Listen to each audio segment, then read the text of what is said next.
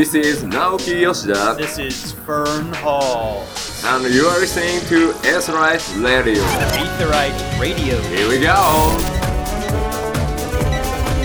Alright, hello everybody, and welcome to Aetheryte Radio, Gamer Escape's Final Fantasy XIV podcast. I'm Fusion X. Joining me today, we've got a full house. We've got Sinidra, we've got Algernon, we've got Rook, and we have our guest reviewer for patch 5.5. He is the managing editor at Gamer Escape. We have Mr. Josh McGrath, also known as Firemarth. Welcome, sir.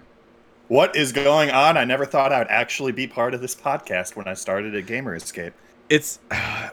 You have come a long way, if I may say. I mean, you know, you used to be the person we would go up to, you know, Square Enix's room at PAX to do their demos and see their presentations, and I'd be like, "Hi, this is Josh. He's the only person." This is literally how I presented him one day and introduced him at a PAX. He's the one guy on our team that doesn't play 14.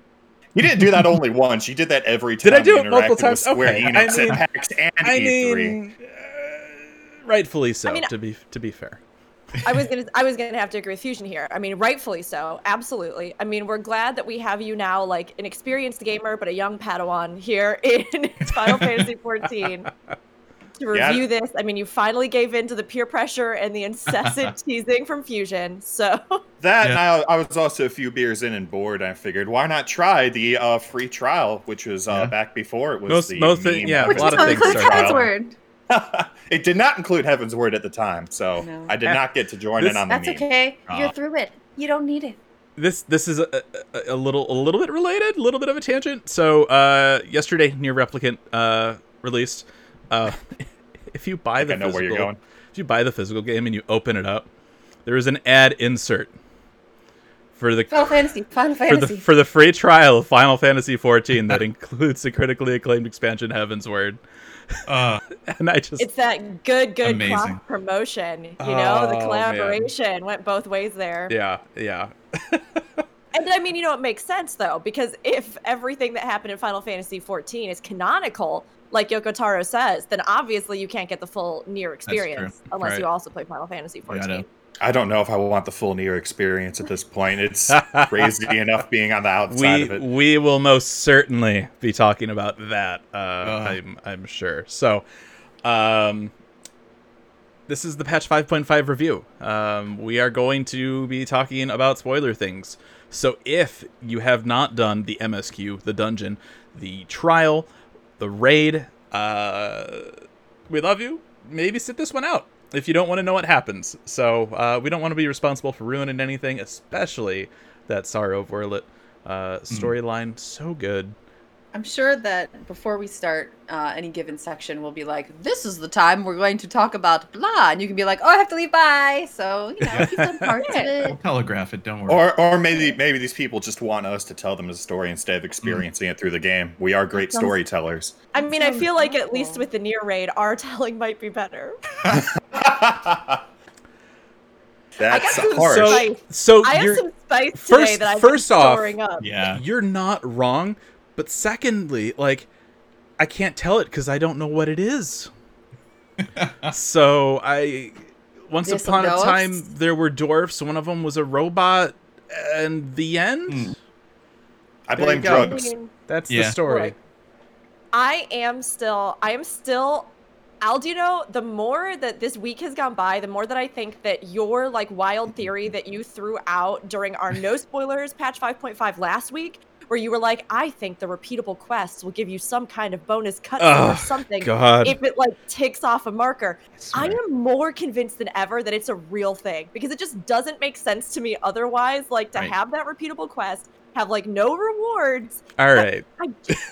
We Yeah. will No. get to it. We Yeah. will get I to know. it.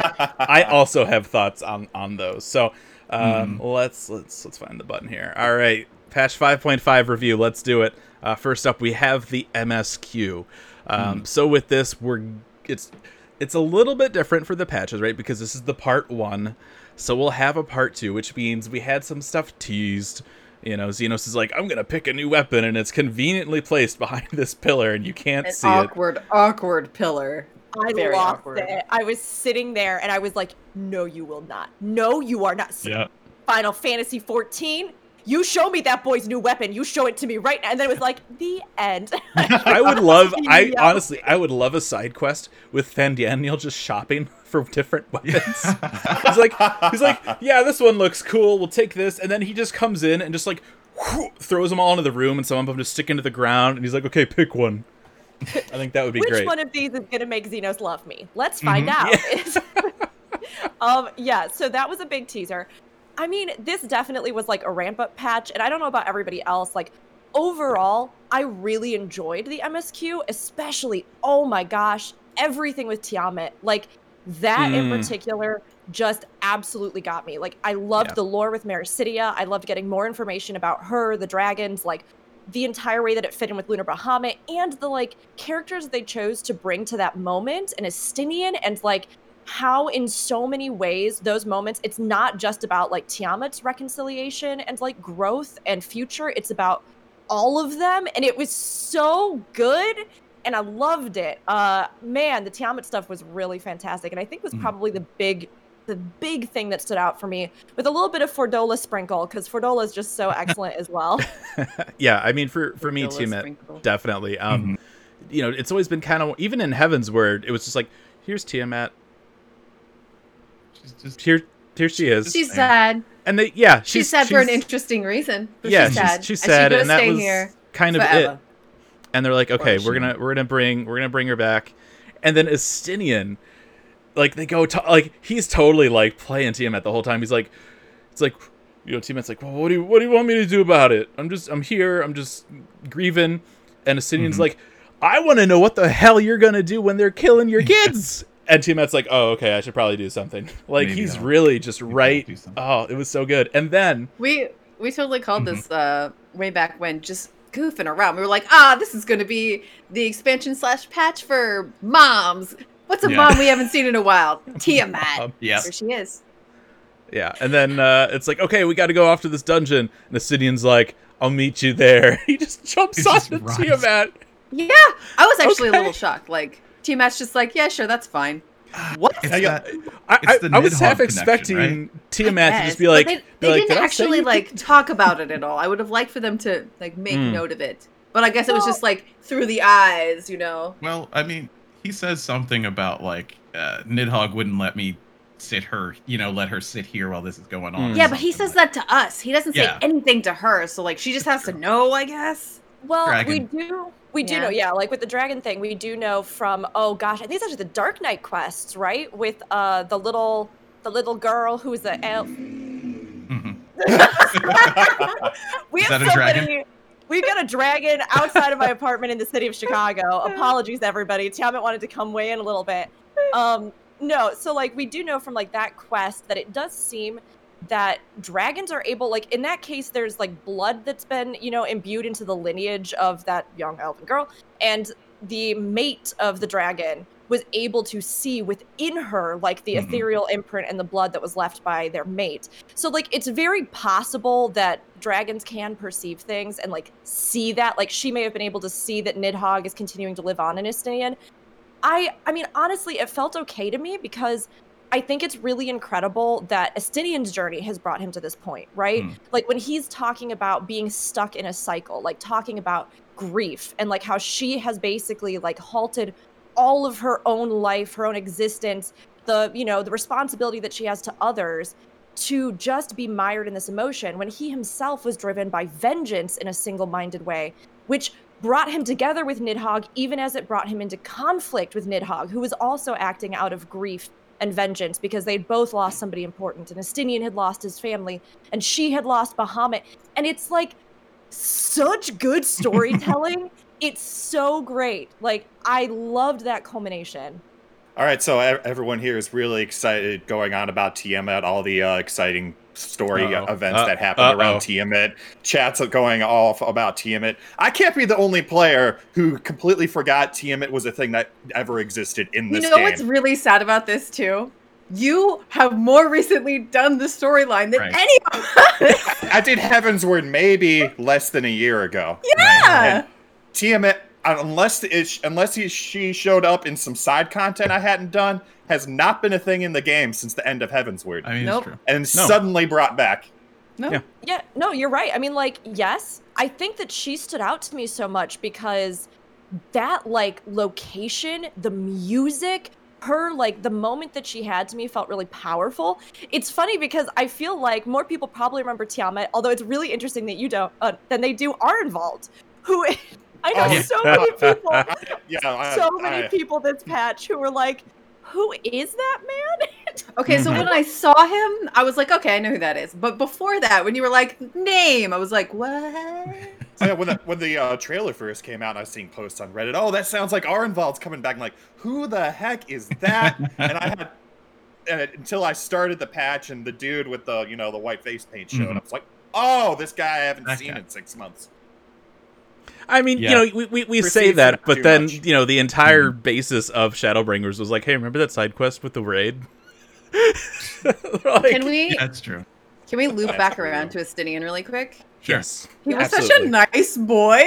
Oh my gosh, he's been such a grumpy grump the whole time in this particular patch. He was such a nice boy, and I'm just like, who are you?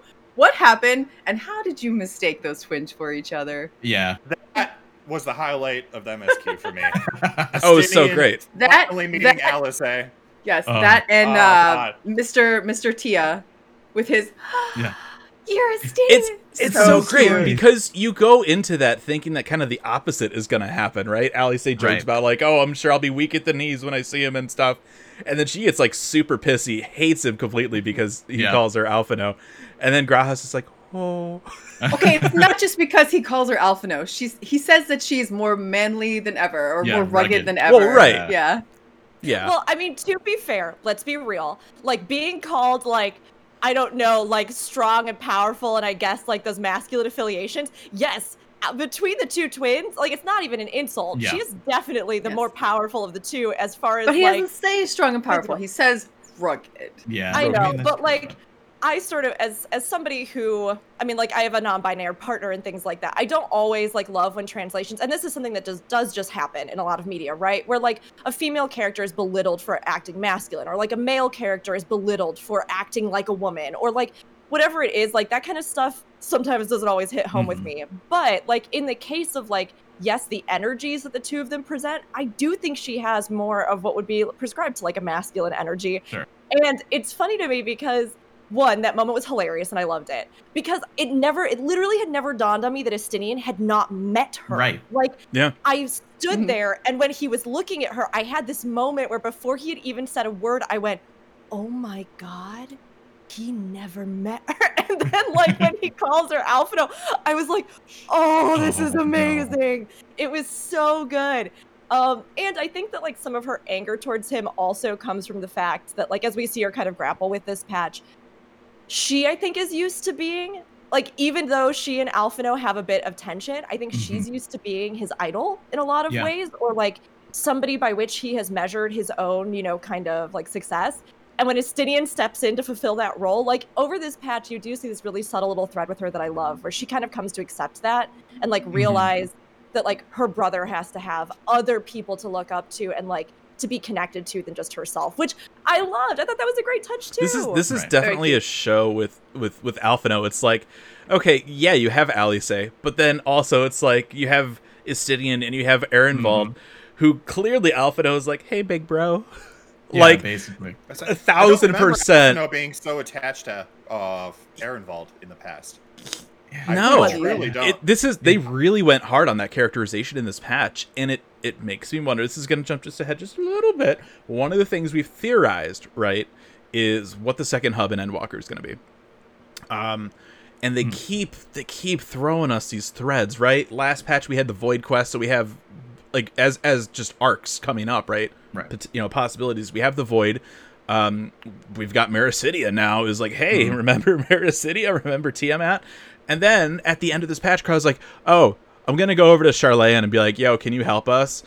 I can't help but wonder if, one of the things we talked about was actual daddy, right? Are we gonna he has these actual daddy, actual daddy, yeah.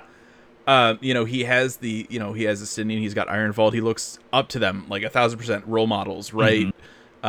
Whether that's like a big brother thing or like a father figure kind of thing, whichever, but to then I think maybe potentially go to like Charlene and like see the family and to see how they treat the kids, I think that would be really interesting. I definitely had the same like ooh moment where she's like, yeah, I'm going to Charlene, guys. See you in a little bit. I want to talk to them about potentially helping out since it's actually the end of the world. I love Alphino's comment right after that, where he's like, well, you know, you're going to have to deal with politics thinking about who you're talking with. And, you know, that's part because the studium is, you know, of course, politics and you know, scholarly politics, which is weird.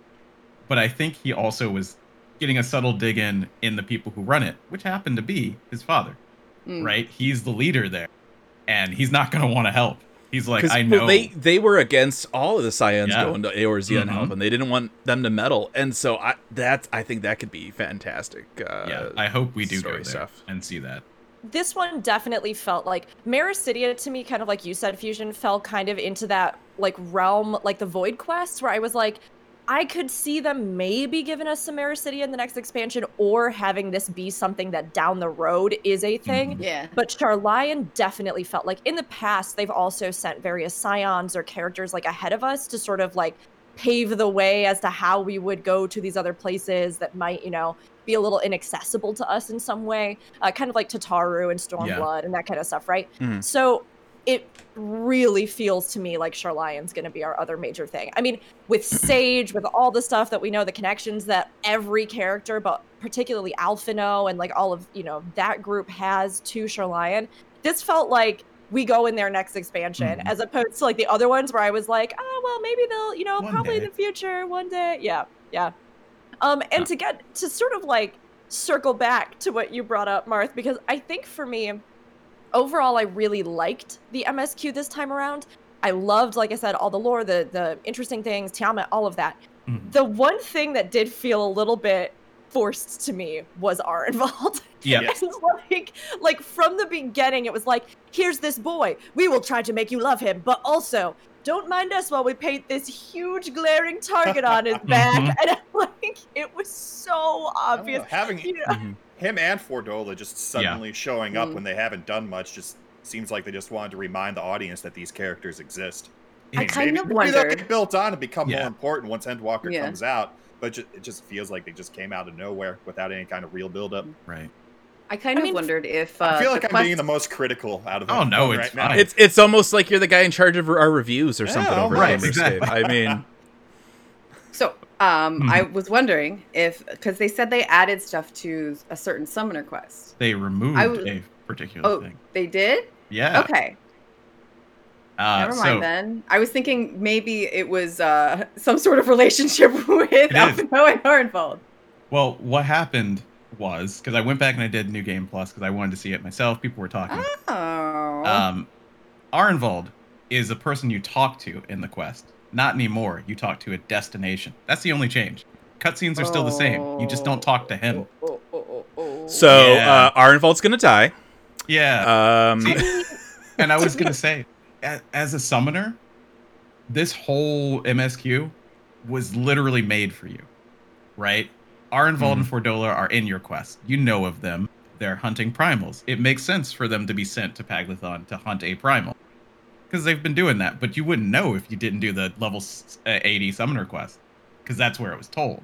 That's and lame. there's there's also the shoot, I forget what it was called, but the book of like short stories. You know, for each expansion they have the tales. There's some extra ones in that book, and one of them is Fordola. So, but there's definitely like a thing where, please give me all of the information in the game. You know, be nice.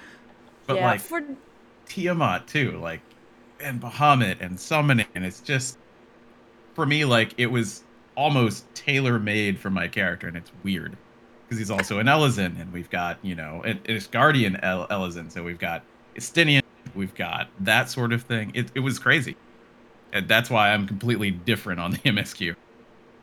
I mean, having those connections is great, and I think it is important, especially in a game where we have so many different races and classes, and like we've talked about, a lot of times that is tied to like player experience of the world and can really enhance or change the way that you see certain portions of the story. So to have stuff that does kind of lean into those, you know, particular things in the game is great. Like, and it does make it resonate so much more, I think.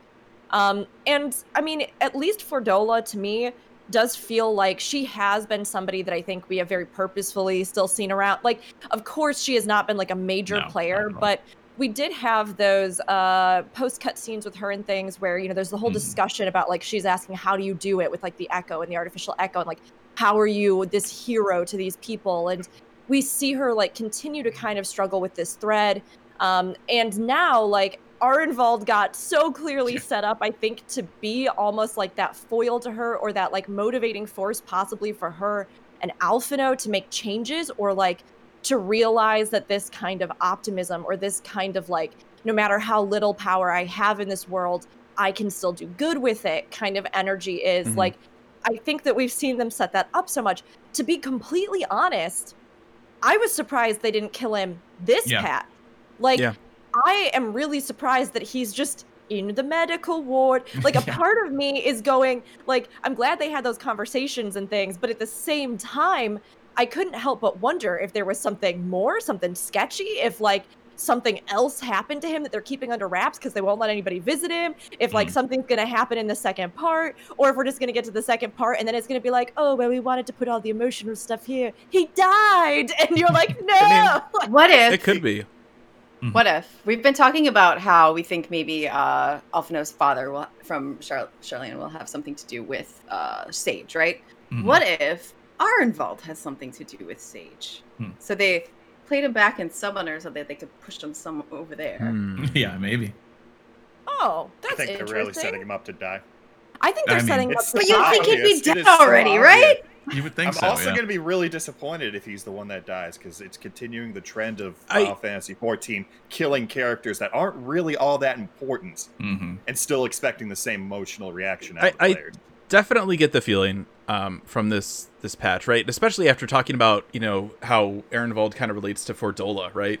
Yeah. He's a plot device. He's a plot device for character growth. And I think for Alphinaud, obviously that's the bigger impact, right? For Fordola though, like I've never been crazy about just the Yutsu Fordola dynamic. And to right, that's you know, you. just that, right, and you're, you know, right. And then, you know, you just have her kind of come back. It's like, oh, hey, remember her? Oh, yeah, all right. And she's, you know, still the grumpy person that she used, you know, she always has been and stuff. So I'll be curious to see what they do. A little, Sure, right? And it's mostly because of Arenvald. Yeah. I mean, so I'll be curious to see how this and probably the inevitable death of Arenvald affects her going forward. Look, I don't want Arenvald to die. I want it to be Urianger. Yeah, but you know, this is how the writing is going. I mean, I do like how our characters are so noble and so welcoming and forgiving of Fordola, despite him killing so many people we know and love on screen. Yeah, it's true. She murdered everyone we love. We'll forgive her. Come on, join I have us. one word for you, Gaius. I mean, yeah. Actually, I have two words for you, Gaius, Nero. And it's so... Yeah, Nero can be thrown away. Gaius we'll discuss when we get to that section. I mean, those two are great characters. And Fordola, I think, to me, is compelling because there's so much at play with her, right? She is a villain. She has committed atrocities and crimes. But she did so in such like a fascinating context that, you know, I've talked about this before, but I will always talk about this because there are so few cases that I can think of in a game where we've seen this. Like somebody who has been affected by imperialist rule, especially like this is actually a pretty big thing as well coming from Japan, which like, you know, in the past has its own kind of conflicting history, particularly with Korea and some of the things that happened there. And, you know, that even led into some of the stuff with this huge discussion about the school sets that were released because those school sets were from this era of imperialism. Like, it's really fascinating. And I think it's a big risk to tell this story about a character who grew up within the context of thinking that the only way that she could gain any power or attraction in this world because, you know, her blood was not of Garlean heritage. Her, you know, her culture was not accepted by Garlemald. like, these are huge, complex things, right? So, like, the crimes that she committed were done because she believed that this was the only way that a person like her, within this regime, could ever live a life that, like, was even a fraction worth living without, suffering horrible poverty and all these different things, right? So it's really interesting to me with her, and her harsh outlook is absolutely a reflection of that. And yet, to then see this interplay of other characters who, like, were in direct opposition to what her response was to this kind of regime, who are influencing her to see, like, the bigger picture and the bigger world, the hope that she herself never had as a child. I think it's beautiful, and I want to see it take off. Did you catch her first, I think it's her first comment that she says, she's like, they told us that Garlemald is basically destroyed. Well, whatever. Oh, yeah. That throwaway comment, like, she's so upset that she can't be there to be the one to take it down. I hope that they lean into that. Yeah. Because that's why she's there now. That's why she's there now. Yeah, I mean, there's straight up like, all this stuff happened to me. I did all this stuff for this regime. They told me all this stuff, and now it was probably wrong. I have to go and I have to prove it to myself. Yeah, she says something like, "I want to know what I was fighting for." I think is something, right? So yeah, I'll be really curious to see what they do with her going forward. They can bring her. Oh, go ahead. I would say, I hope since they brought her back, they make her more of a permanent character, so that she doesn't just feel wasted for being reintroduced in this past. I think that's exactly what they're lining her up for. I think she'll be a big character going forward. They took away all our Alamegans from the Scions. It's true. Killed Andor, took away. I think I'm feeling like, we had Yoshida-san mention that there's going to be some character that's coming back that's going to be like a really big character in the future. And I feel like it's Fordola. I hope that it's Fordola, because I think she is a really great one to bring in, and it's great to see a female character that has a different dynamic than some of the other ones. And doesn't just have white hair. Yeah, doesn't just like have white hair. And like, I mean, she's just interesting. I like her. There's a lot of stuff going on with her too. I mean, when you think about all the things, right, tied to her Garlemald, that artificial echo, I think that's going to be really important in Endwalker coming up. It's a very Scion feature to have. Yeah, one thing that how did she get that echo? Who did she get that echo from? Yeah. The other character that has come back that is now in Sharlayan. Like, I could really see the two of them leading the next expansion, right? Because they're kind of, it was from her echo that Fordola got the echo, if I remember correctly. Yeah, you're right. Kryl and Fordola have this connection that I'd like to see more of. So I hope that they do bring her back and bring her into the Scions, and we see more of that. It'll be really interesting, especially from the thought too, right? Anytime that Kryl is involved in anything, it's usually something kind of off on the side. Yep. The other thought that I kind of had related to this, right, with the possibility of Sharlayan, this expansion is going to do things a little differently, where at the end of 6.0, the expansion, that's it. That's the end of the arc. And then we go into something new. Do they then... Is Sharlayan, yes, 6.0, but you get into it, like, right at the end? And that helps... That's like, the vehicle going forward? Or is it like, we're going to tell us this whole new arc? That would be the worst teaser to end the 6.0 expansion. It seems... Here's the city everyone wants to see. Now you get to wait 6 months to see. Well, no. They give it to us, but then that's the vehicle for the new arc, because it feels a little odd if they would give us a new arc, but then be like, okay, but you're not getting any new areas for another 2 years. Like, that would be kind of weird. Yeah. But that's jumping way ahead. Anything I do else? Want to. Yes, actually, there is something else. I do want to mention that I agree with Marth. Going back a little bit, I absolutely agree with you. I'm sorry, buddy. We apparently have just the loudest street traffic today of all time. Lots of street races going down. So many street races. Don't worry. I'll try to give it a second when it gets real bad. So I wanted to agree, because this is something that, Martha, I actually feel really strongly about. I totally share your opinion.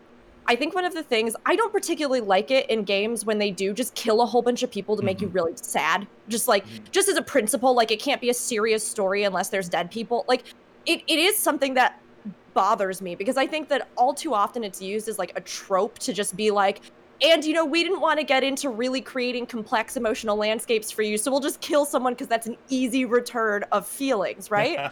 But at the same time, I also find it to be a little underwhelming in Final Fantasy XIV, how many retcons and things we've had. I mean, with the exception of Horshaphant, but like, gosh, I can remember the Biggs and Wedge thing with like Omega, where I was like, they're fine, or like Nanamo, I was like, she's fine. Like, Papalymo's not fine, Rook. I mean, Papalymo's not fine, but again, like, these are, some of them are characters that people love, right?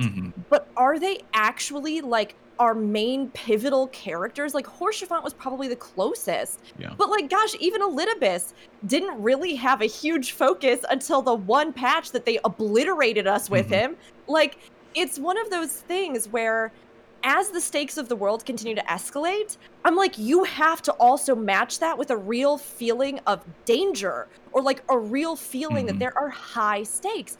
And Arnvald, to me, was a little bit odd this patch. I like what they did with him. I honestly liked his character beats. I think he, you know, shone in this, but at the same time, I was like, if you're going to kill somebody that's supposedly important to Alphinaud, who's had a whole narrative journey, it should be Estinian. Like, he should die. How dare you? I know, and like, I hate to say it because I actually love his character, and I am really excited that he's a trust now and stuff like this. But when it comes to like, if this is what they wanted to be the impetus, Estinian makes sense to me. Now, like, does he have the close tie to Fordola?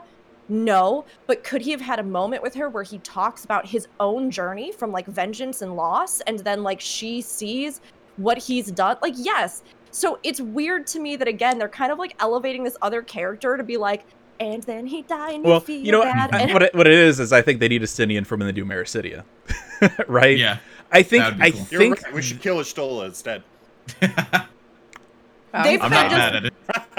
They've just not been dealing with her eyesight thing for a million years. Yeah, I'm fine with it. I fair. did not even know that she was supposed to be blind. I did not whatsoever. Missed that line in the Didn't know quest she was dialogue. blind, didn't see Tiamat. You know, I was wondering. Okay, I have to be honest though with Y'shtola, you can miss that she is blind because girl not affected in any way. You know what I mean? Yeah. Not even a little bit. I think one of the things that, right, whether we've acknowledged it, right, in the back of our minds, when we think of like, oh, Ehrenwald, like, all right, it's another Moonbrita. Yes, it is. Yes. That's exactly what it is. We brought in this character. You have just a little bit of connection, and then we're gonna kill him, and you're gonna feel absolutely terrible about it. And then in 2 expansions, you know, Alphinaud will have like a throwaway line or something when he dies in dungeons as a Do we get trust. a minion of them with a really creepy description? Yeah, Yes. yeah. Definitely. So, as the person who totally forgot who Ehrenfeld was, when you guys reminded me, I figured out who the character was. I actually really liked that character in Stormblood. Thing is, we've had an expansion between then and now. Yeah. And 2 years worth of time to forget and not care about this character anymore. I think if he'd been some sort of playthrough throughout the expansion, which kind of was impossible considering where we were, he'd have, if he'd have stayed relevant though, then it would be more impactful if they used. I mean, him that's the hard be thing, fair, right? I mean, to be fair, there were plenty of times during the main MSQ where we were getting flashbacks on what was going on in the main world. They could have had some time to at least keep them relevant a bit. I mean, that's the struggle when you're, you know, looking at what now, right, is the 10-year story. Talking about Elidibus with 5.3, it's like, yeah, that's really where we got the most growth, but you know, you got to remember he's been around for a long time, even if it's not in big bursts. You know, it's Heavensward with the Ascians. It was like the most dragged out thing like ever in this game. It's like, He was hey, such remember a the good Ascians? boy in Stormblood, though. Like, very quality, good boy character. I'll say the pacing of all the main different Ascians is definitely a lot better when you play through the whole thing in just a year rather than the 10 years you guys have done it. Yeah. They are paced well enough that they stay memorable and you remember who they are, and they have Big picture. Yeah. when played in a faster pace. That's good to hear, honestly. Yeah, I think Arnvald is one of those ones where a lot of people will overlook him. And he's been in there little bit here or there, or like you said, the summoner quests, Right. Aldino, like they have kept him around, but again, yeah, it would have been nice to see some of this, even to see a single scene before this where Alphinaud like comes back and Arnvald's there and they talk about how they bonded or something, like that would have been nice to see as a lead up. or him checking in on Alphino when you go back to the first or the source, because he's like, hey, how's my friend? You know, like, I am out here fighting Primal because the Scions can't. How is Alphino? Like, if they would have thrown that in, you know, that'd have been cool. I think part of it too, I mean, you know, talking about the comparison of, like, you know, that longevity dragged out stuff with the Ascians versus a character like Arnvald, where it's, you know, who knows when they came up with him, right? If they knew they were going to use him for what they're using him for. You know, it's like G'raha Tia and the Crystal Tower. It's like, yeah, we have no idea we're going to make an expansion focused on this in you know, 6 years, but here we are. And so, yeah, I mean, if they maybe knew about that, they might have been able to make us care a little bit more, but it does feel a little odd to be like, hey, remember this guy? Also, like, just, you know, Alphino really kind of just leans into the feels a little bit.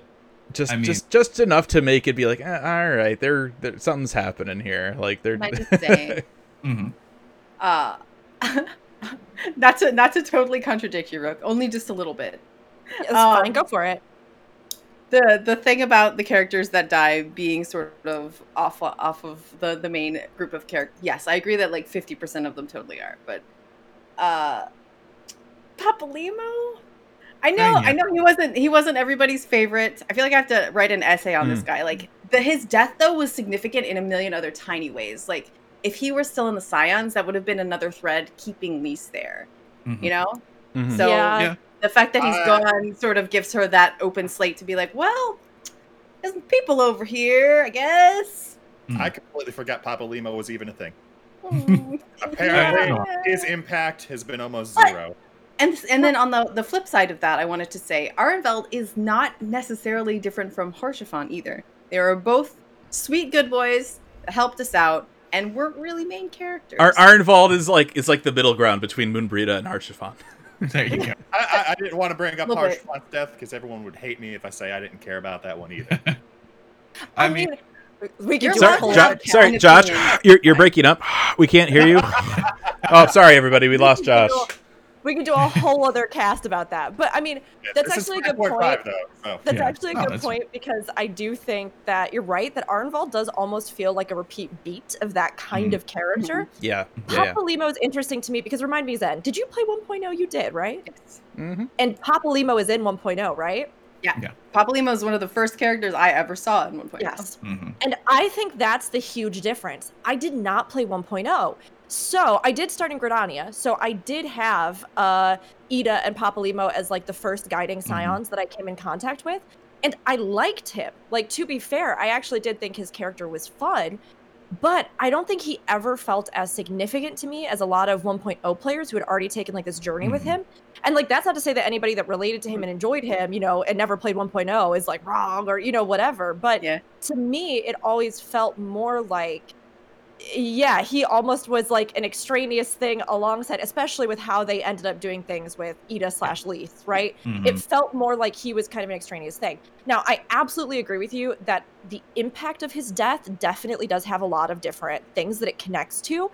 And yet, it's so interesting to me that we get so many reminders of like Haurchefant's death. There's like a line even in Shadowbringers where you get the like smile better suits a hero kind of thing. Like, we get all these reminders, but the actual mentions of like the loss of Papalymo are almost non-existent after he dies. And you know, I think if they go to Sharlayan, there could be some opportunity to talk about that. I mean, I hope so I really do. Thinking back on it, Papalymo was basically like another Louis Soir, right? With what he tried to do, and like when you really get down to it, like, yeah, that was really important. So there's definitely, I think, some room to at least give him a nod somewhere in that. Another thing is, Papalymo's from an era of the Scions where they weren't doing as much characterization of them. It's only really recently that the characters have started to get a fair amount of depth, and he was already dead. Yeah, I mean, it's true. I have a theory. I think that Arnvald is the first victim of the new weapon of Xenos. What do you think? He's going to get better. He's going to be on the front line with us. They're going to bring him back just to... You're a monster. I mean, that's kind of how I feel. He's in the clinic, but he's not dead. He's okay for now, right? For now, yeah. That's terrible. Why would they do that? If they're going to kill him, make it fun. Yeah. I like it. Let's do it. I mean, it would make it more impactful. Put your heart on a roller coaster and get ready for the drops. Yes, exactly. All right. What weapon do you think he picked up? Oh, a scythe. Yeah, we got to talk about it. I mean, is it a scythe? I mean, people were looking around, and he grabbed close to It's a great probably sword, a right? scythe. There's a reason why they put the pillar there. They don't. I'm want going nunchucks. Nunchucks. Yes. Nunchucks would be amazing. I mean, it was I would We're gonna too. bring back the black belt from Final Fantasy 1. I'm okay with that. That'd be great. They could do anything with this. I think a scythe is the most likely, just because a lot of people like the scythe weapon. We don't All have of the anything Reaper like imagery. it.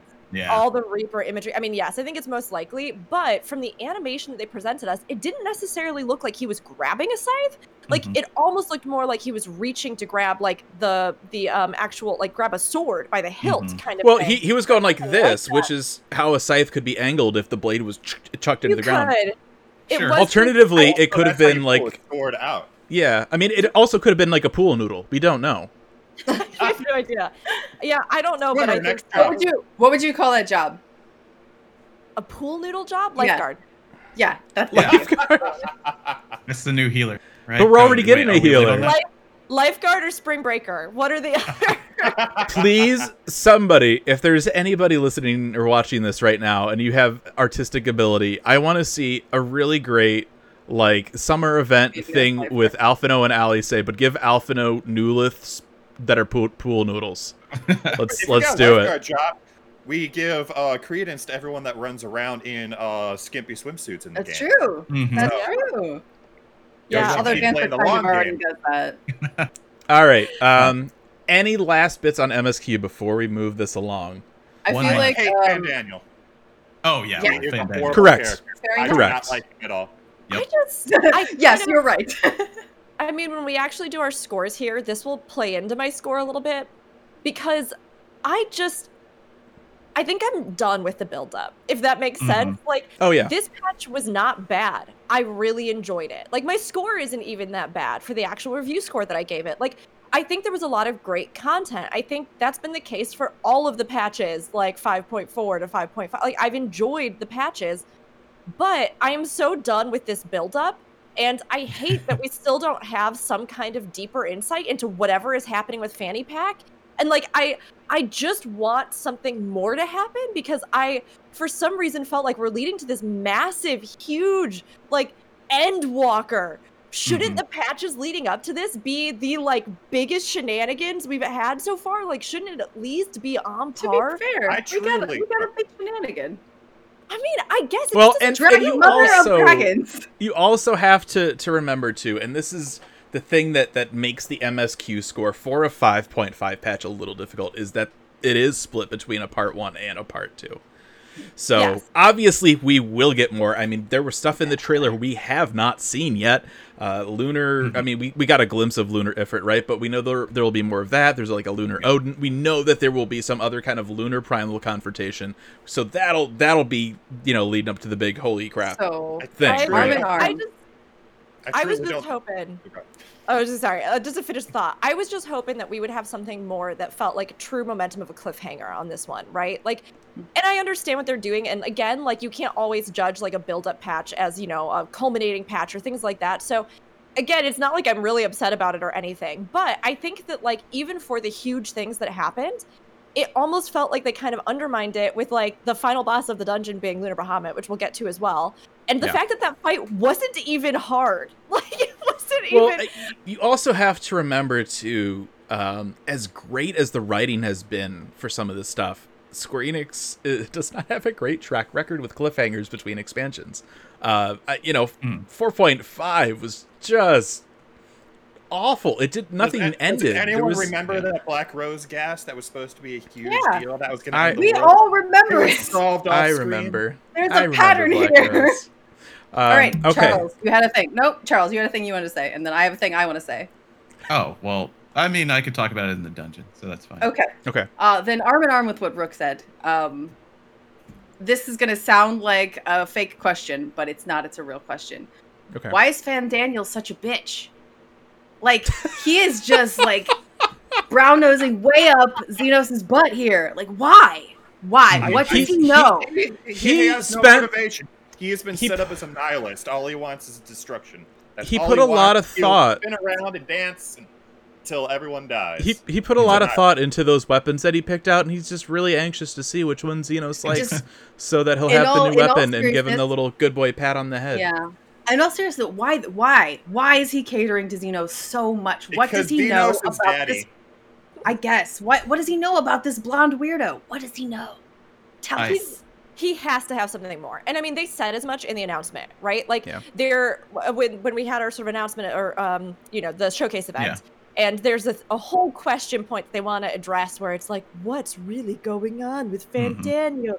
So I think there is something deeper.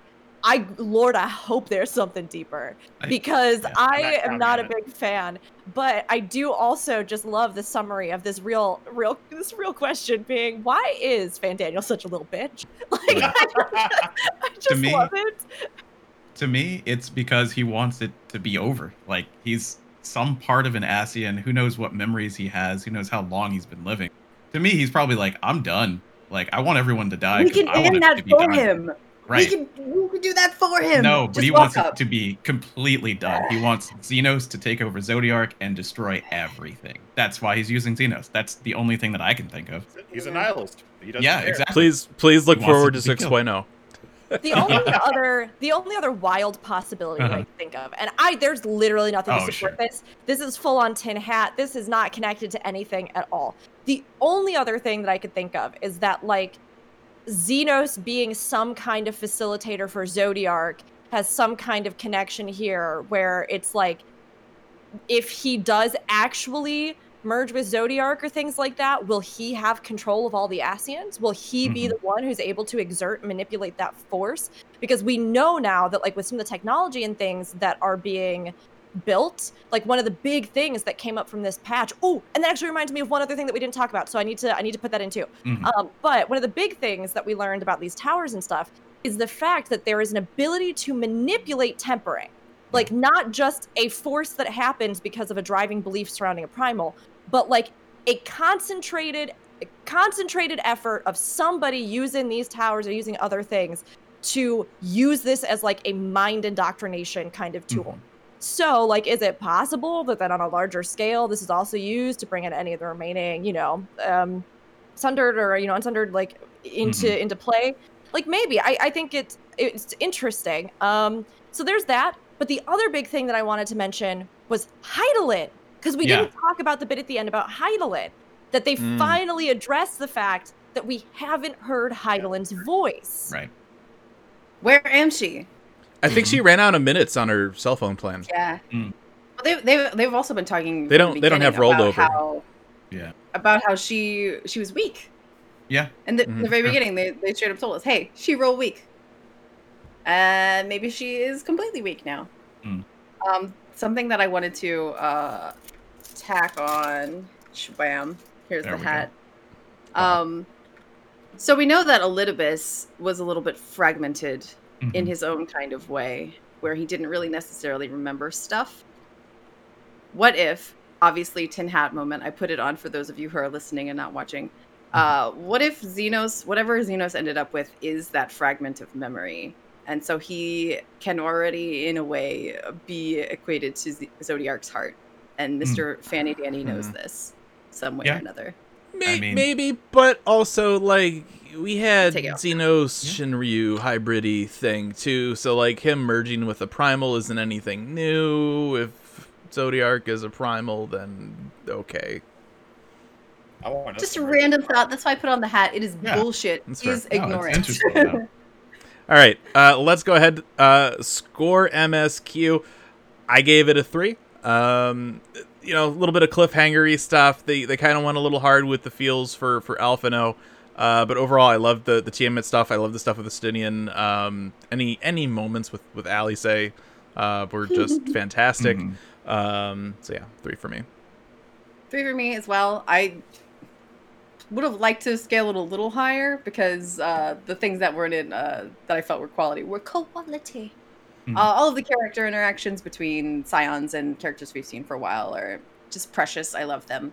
The Tiamat stuff is amazing. Super love that stuff. Oh my gosh. I wanted to see something happen with that poor lady for forever. And when they finally got back to her, yes, all my heart. Yes, yes, yes, yes. I really enjoyed seeing Good Boy Estinian, and I liked seeing that Fordola was having sort of a change. I'm glad that she wasn't just like left in a dungeon forever, and we get to see her reaction to what the Empire did to her, because we've seen a bunch of character reactions recently, especially in Orlet, to characters realizing maybe the Empire is not the best thing. Yeah. And to see that reaction in varied characters is really interesting to me. I too gave it a 3 out of 4. I liked it. I thought everything was good in it. I think it got overshadowed by Verlead again, which just nailed it last patch and this patch. But again, the stuff that we dealt with was really good. Like you said, I loved all the character moments. Gosh, I loved the Grahatia Big Eyes. I loved the Estinian stuff. I loved all of that Fordola stuff. Tiamat. I love the dragons and dragon lore in the game. So having the dragons come back again was really exciting to me. And having Tiamat move on from that location was so, like, it was such a just release for me, because I always felt so bad anytime I flew through that zone. And she was still just sitting there, you know? It's really, really neat to see that take off, and then all these other characters kind of go along with it. Literally take off. Literally take off. That was a great scene. But yeah, I did 3 out of 4. I think just because those things that I critiqued, that's what kind of undercut it a little bit for me. It felt like I was hoping for maybe a little more momentum by the end of it. I liked everything that was there, but it didn't quite maybe give me the hype on its own that I was maybe hoping for, but it also was good. So I can't really complain. All right. Now we're going to get into a little bit of Whiplash here. Aldino, Yeah. what did you give? Let's do it. So I gave it a 4 out of 4. Like I said, there's something different about this whole story in the context of a summoner in general, just with Tiamat, with the dragons, with Bahamut, with the legacy of Bahamut, with Lunar Bahamut, having that feeling of that Tiamat Bahamut, and we're gonna talk about it in the dungeon. But to me, this story laid the groundwork for removing Bahamut from Summoner completely. Why should we summon him ever again? After what's keep happening, I think that part of these lunar primals are to show that this is not quite the sound that ended the world, but this is people's runaway fears, right? To me, they seem to be using the primals to stoke fear. And that's what Bahamut does. So it's just one of these things where, to me, yeah, there was some problems with the story a little bit, but I know who Arenvald is because I dealt with him, right? He was in my Summoner quest. I know who Fordola is. I dealt with her. I was waiting for this to happen, basically. So it was kind of from a different perspective. Now, him being injured, yeah, it's kind of a throwaway. But I really, truly believe they're just going to bring him back to have Xenos kill him. And that'll lower my score next time, maybe? Or raise it, depending on how they do it. But to me, Tiamat and the whole story of Lunar Bahamut just completely took it to another level for me. In Estinian and riding Tiamat, her going to Mericidia, I loved it, so I gave it a 4. All right, Josh, how's how you really feel? Chat is going to hate me. Yeah. Because I'm following it right now. I gave it a 1 out of 4. The entire 5.5 MSQ was mostly based around characters that had been irrelevant for 1 to 2 completely different entire expansions, suddenly brought back into the limelight and expecting someone to remember everything about them. Now, I've only been playing the game for under 2 years. I've caught up through this entire thing in about a year and a half, and even I didn't remember some of these characters that were brought up. Estinian finally joining the Scions kind of felt forced. It felt like the fan base wants Estinian to be in the Scions, so we're finally going to force Estinian into the Scions. It's fan service.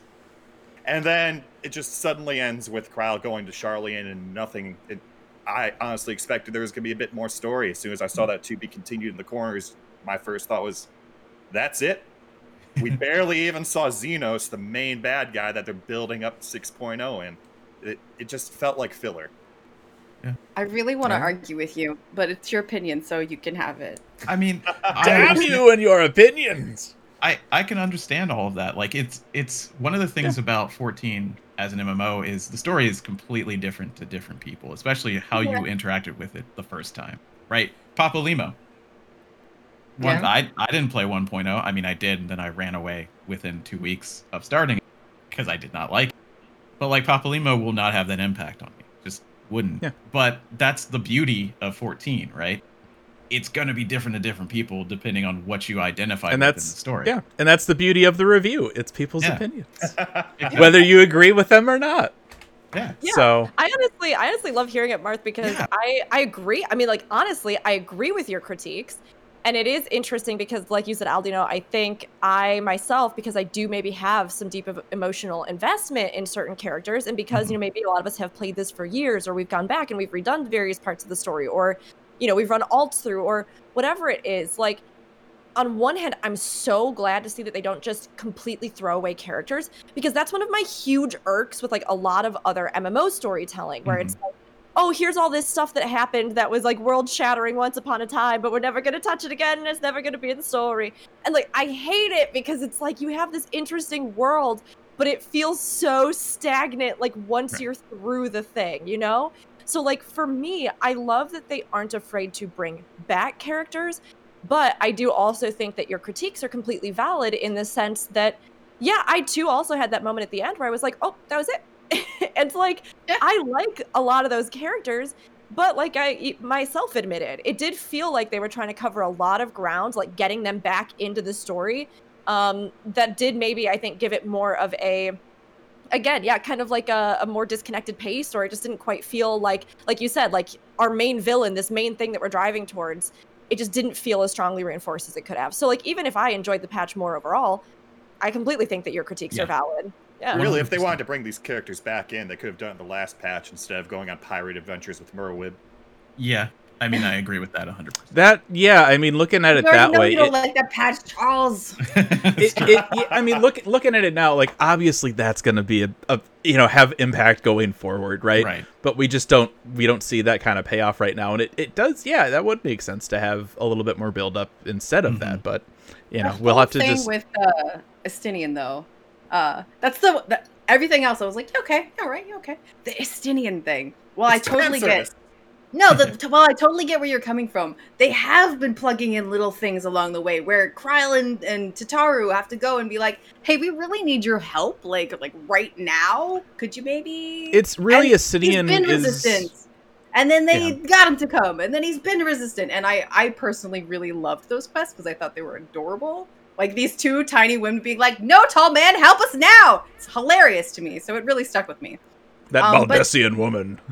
Yes, but when he finally does like give his little speech, he gives a whole little speech about why he's like, okay, all right. Yeah. He's to the point where he's like, yeah, I mean, I not necessarily want to do this, but it is the end of the world, and you guys are pretty cool, so all right. It didn't feel like he put up any kind of resistance. It's absolutely fan service. He didn't put up any resistance here, but previously, absolutely. Yeah. Oh yeah. Yeah. Breaking down his walls. That's just how I view it, though. I think really what it is when it comes down to it, they ask him right then and there, and Alphinaud's there. He does. He absolutely looks at crying sad boy. With what happened with Arenvald, Alphinaud's very vulnerable. He definitely has this like, please, like I just need this, and Estinian's like, all right. So it's more of a character thing for Alphinaud, I think, than Estinian, really, with how they kind of handled it. I think it's both, though, because one of my favorite moments, and this is such a weird little ambiguous moment from Final Fantasy XIV, one of my favorite moments is the end of Heavensward, when Estinian, like, we've seen all this imagery, everybody makes fun of him for being the spaghetti sauce man, because he doesn't wipe his armor off, and it's, like, all covered in blood for ages. But, like, the idea is that we see all this imagery with him that is related to violence, right? His armor, his cause, his mission, the rage that he and Nidhogg share. And then that moment in the ending of Heavensward, when he's carrying a bouquet of flowers, and, like, there's been so much debate about, like, who's he bringing the flowers to, and what does he do, and, like, all this stuff.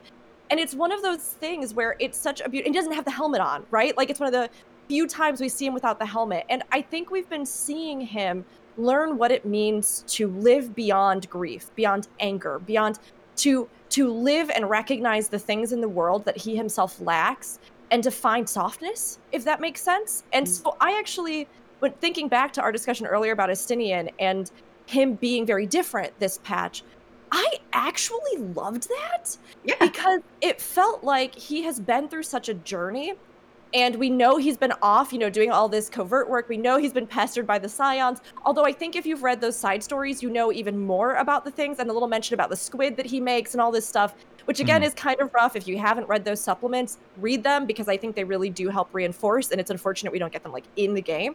But like, I think he has been on this journey, and like, especially with his relationship with the dragons, a thing that his whole life embodied everything that had ever been taken from him. And for him now to find empathy with them is like, it's such a real and it's such a beautiful thing. It parallels Fordola a little bit. You have her, she was working with the Empire doing all this stuff. And then on the other side of that, you have Estinian, who, Ishgard was with, at war with the dragons for 1,000 years. Yeah. That's done. Now what do I do? Yeah. And it does, like, I think it ties into his whole story to join the Scions now, because, right, like, for so long he was so used to working as almost like, even though he was a part of the, Dragoons, but he himself has been this like figurehead that's unique in many ways.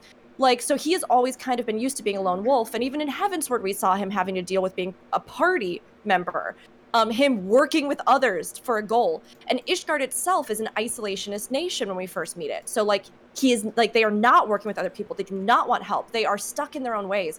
So for him now in this full circle to have this moment where he realizes that there is power even in people he once considered weak, and like Alphinaud, and like what beauty there is to Alphinaud's perspective, even if he himself disagrees with it at certain times, and like what it means to be a part of the world and not just somebody that is like standing, in opposition to it, or like that, is divided from it because of his own prejudice or anger, is like real good. But again, do I also think that it is kind of fan servicey? Yes. Do I think that if we were going to kill a major character, maybe with the way they've set it up, he would have been the one that should have died here? Like, yes. But I also like what they've done with him. So it's like 50-50 for me. Like I could go either way. Let's do it. Let's kill Estinian. Anyway, Fusion has left the chat. Yeah, no.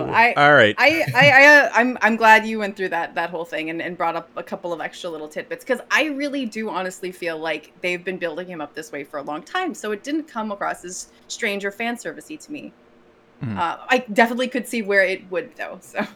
Okay. Dungeon. Let's move on to the dungeon. So with the dungeon with the MSQ, we had Pagulthon. I liked it.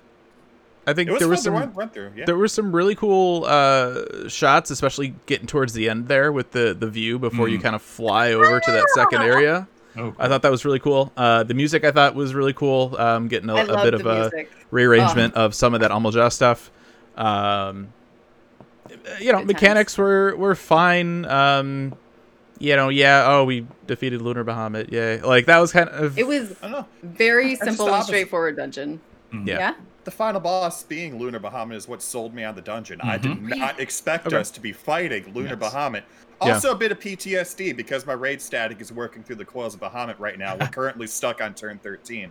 So a lot of those mechanics are just kind of made me die inside a little bit. Oh man, Ockmorn, I mentioned this last time without mentioning the name itself. Freaking standing in the stack for Ockmorn, and everybody who's been in any fight where you have to deal with an Ockmorn, you're going, oh god, that didn't hurt at all. What? I was like, I had all my healing stuff prepped. Right. I had the damage reduction on like cooldown. I was like, okay, we're ready. We're gonna do this. And then yes, I hit one healing ability, and I went, oh, that didn't even tickle. Okay. Yeah. I think most of the time we've dealt with Ockmorn has been 8-man or 24-man. This is a 4-man dungeon. Yeah. So it can't just be there to destroy everyone immediately. It's got to be a little more calm down. It hits a DPS twice and kills them. So if you time your heals right on a DPS, they can take it by themselves.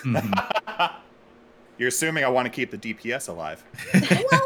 Wow. See, I'm the white mage. I am the DPS. Thank you, Mark. I think finally somebody on our podcast who understands. Thank you. To me, go ahead. No, you go ahead. Lunar Bahamut, right?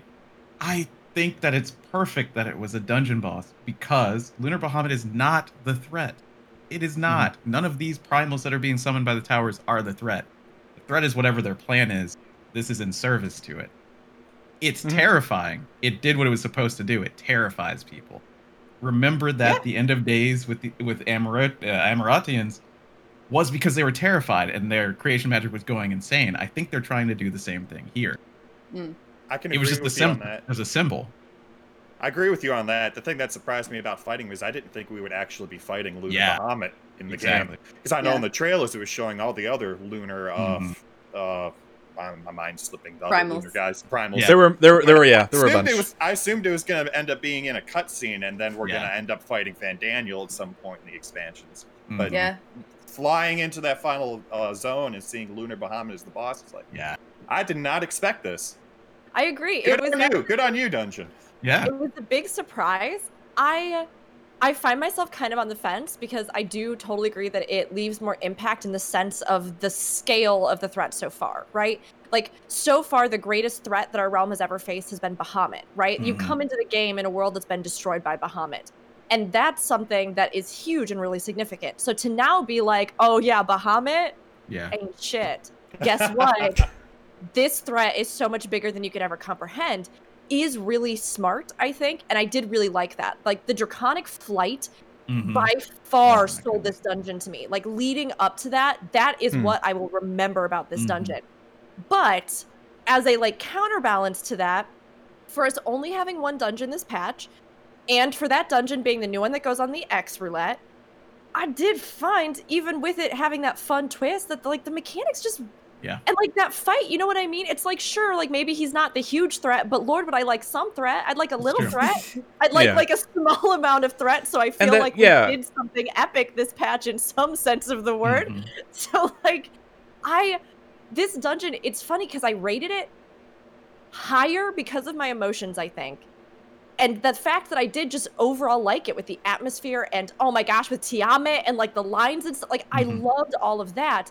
But from an actual mechanical standpoint and from the actual boss designs themselves, especially the two leading up to him, which I was like, I don't even feel like these have any service to the story or the context of what's happening. It's just a big quarrel, and I guess Garlean forces, and there's some unique things there, but it didn't feel that huge to me. And I really wish that it was harder. I just wish that it hit harder and that I had to actually worry about the tank when they pull the entire thing wall to wall. You actually can, and we said this before, you can pull the entire first bunch of stuff before the first boss together. Just the whole 5 packs all together. Yeah. I will say that I rated this dungeon a 3.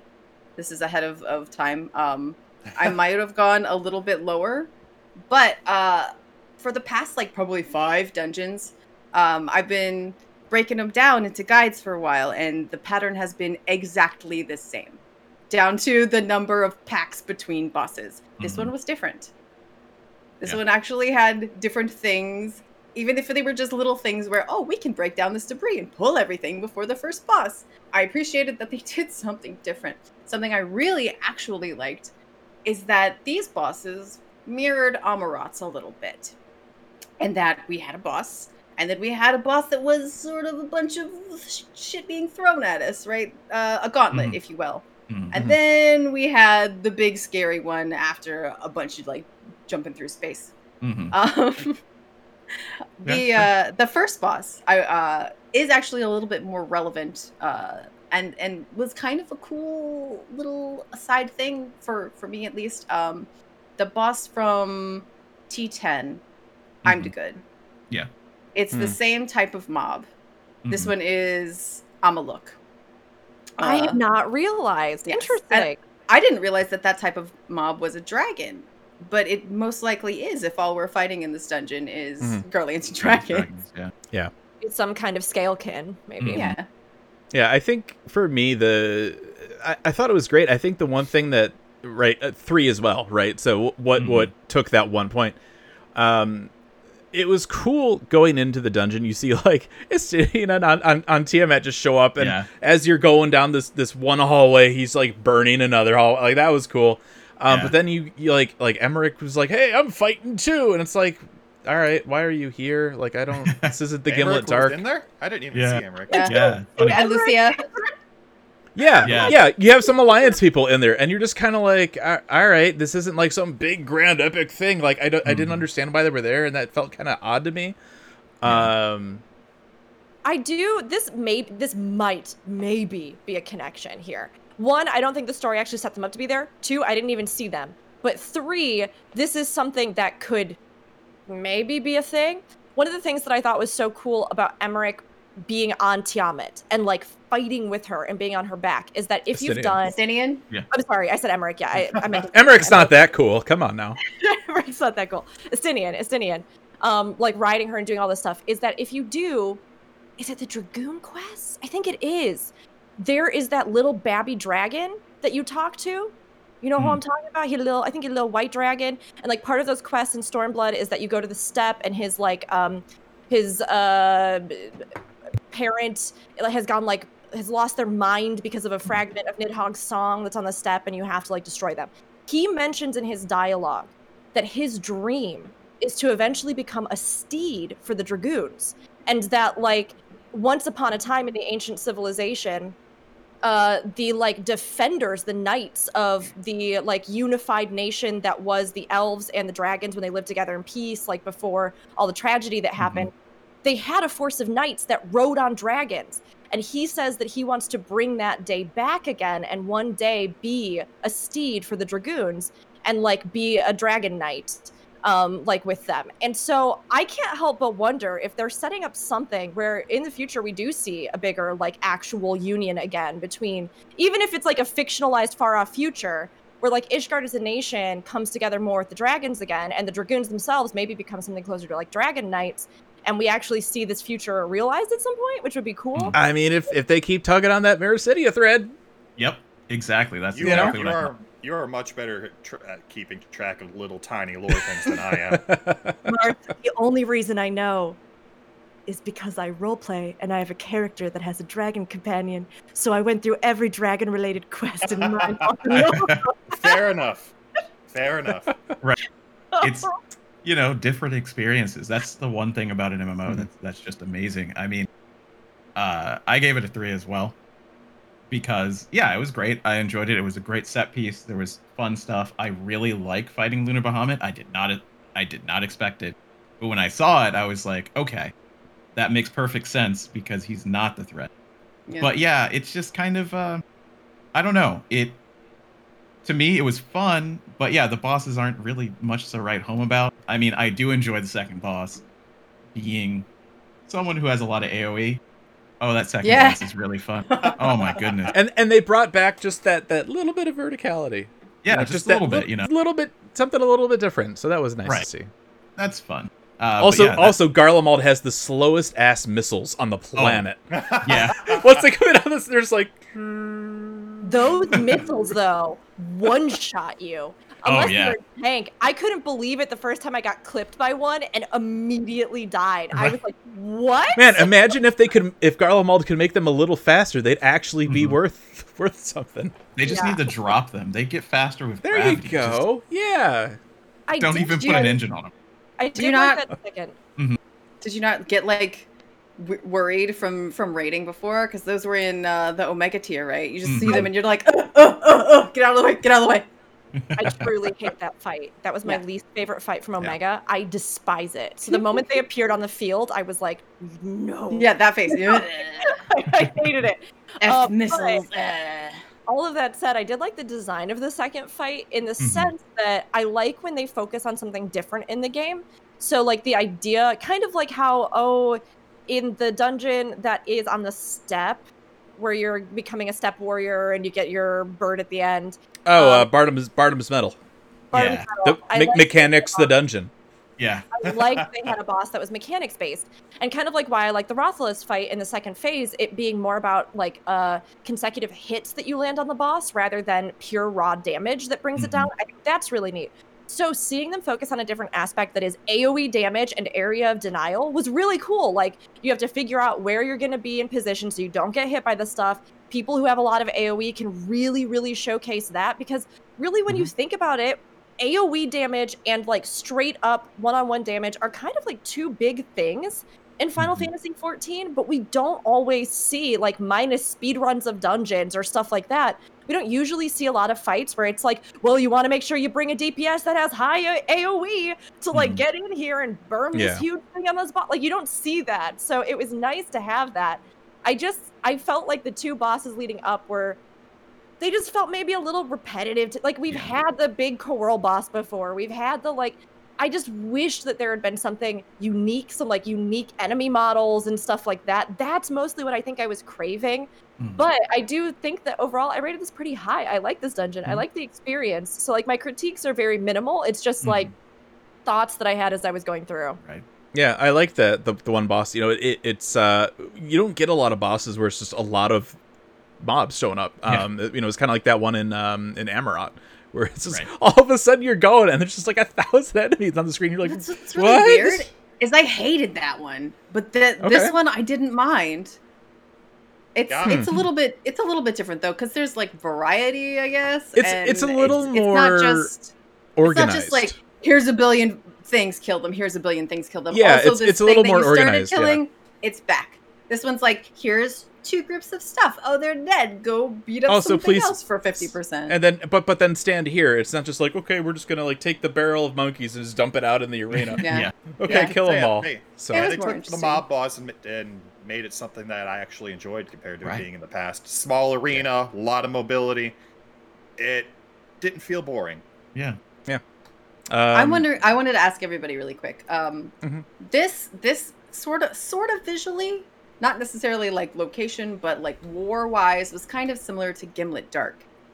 Gimlet Dark, but red. Yeah. Or like gold. But I really liked this one, and Gimlet Dark was meh. I'm not sure why. Why do you guys think? I actually liked Gimlet Dark. Well, did you? Okay. Yeah, I did. I think, oh, it's so tough. I have so many thoughts that are all happening simultaneously. It's so tough. Because Gimlet, to me, actually did feel like an interesting sort of change of pace, because we hadn't really fought on a battlefield before like that, and I liked that we were kind of going through it. So for me, I thought that one was fun. The variety of bosses was interesting to me. This one I do like, and I think that for me it's funny because the stuff that kind of leads you up to it, right? Like, until you hit that Dragon Vista, I kept saying in my playthrough, I was like, when is the thing going to happen, or be in this dungeon that I visually remember, that makes it memorable, that makes me go like, oh yeah, like there's so many different little moments like that we have in different dungeons.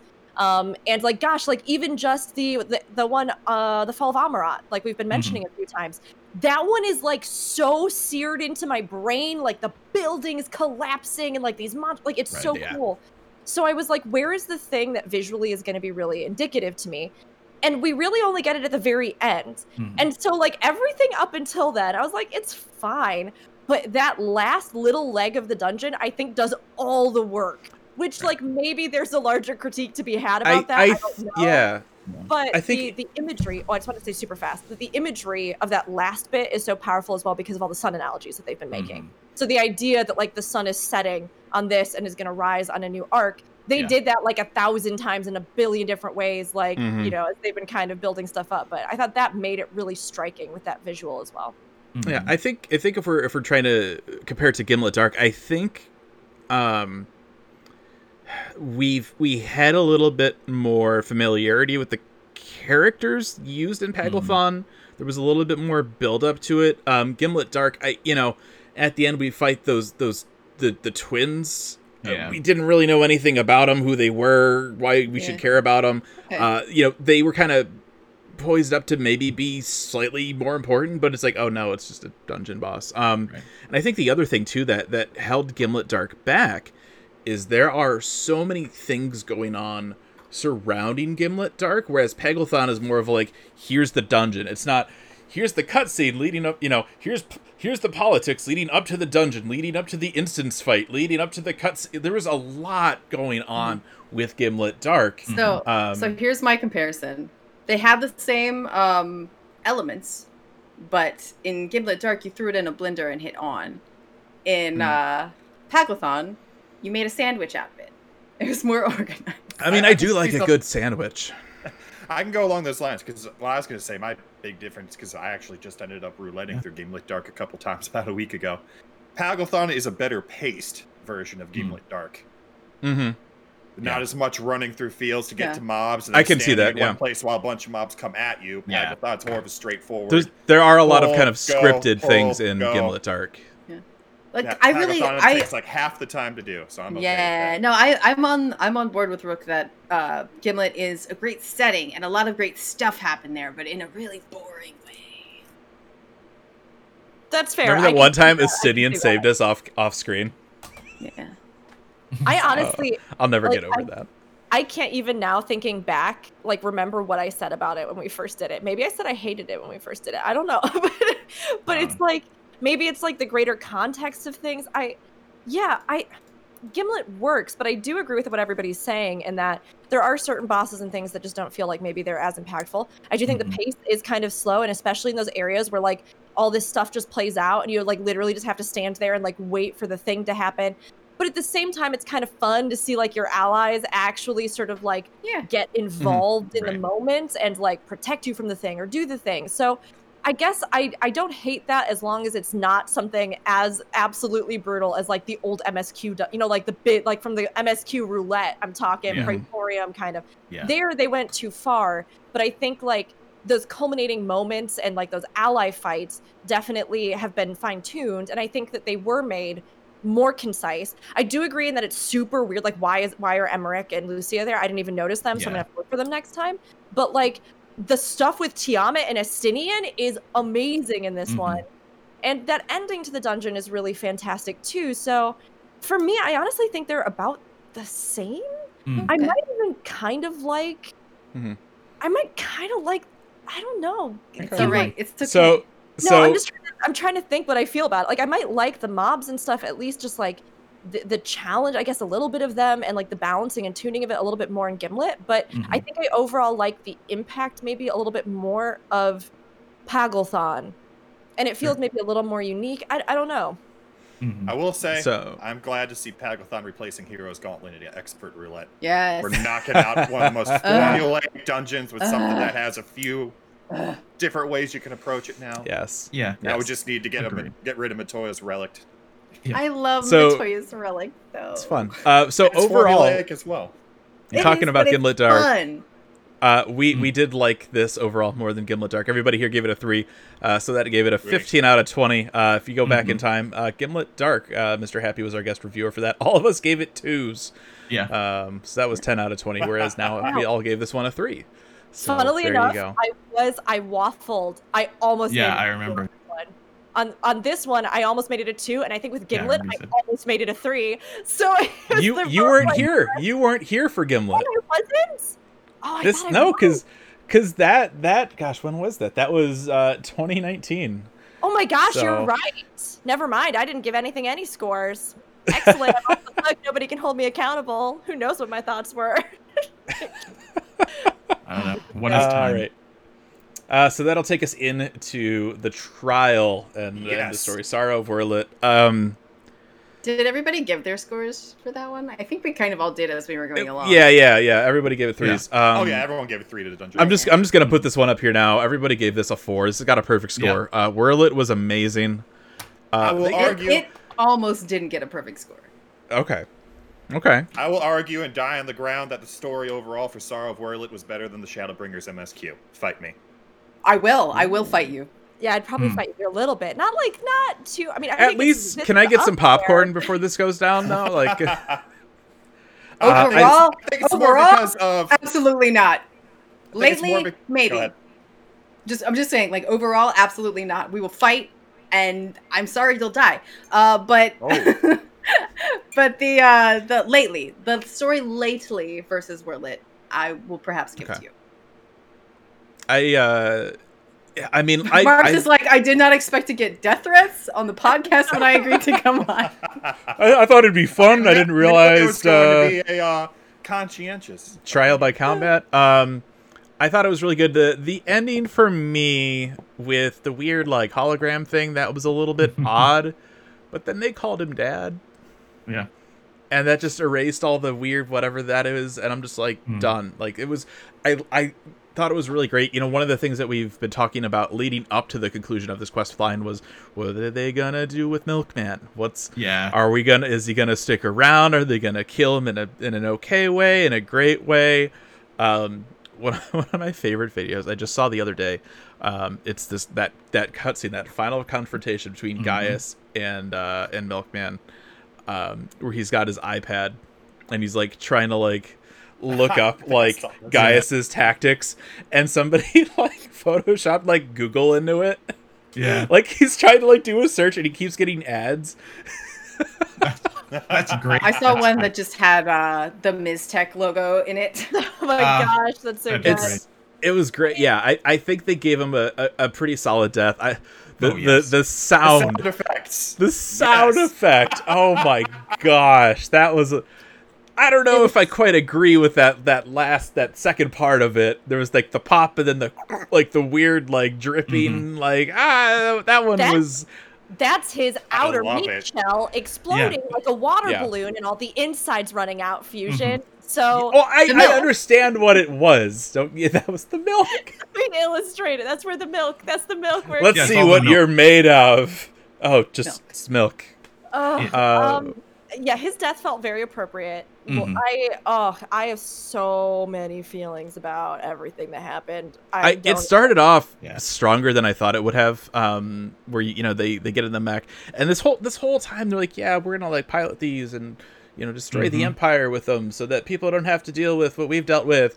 And like the first thing is like, okay, I'm in the mech now. I'm just gonna like rage and just kill everybody. I'm like, finally, somebody just did the thing they've been talking about doing.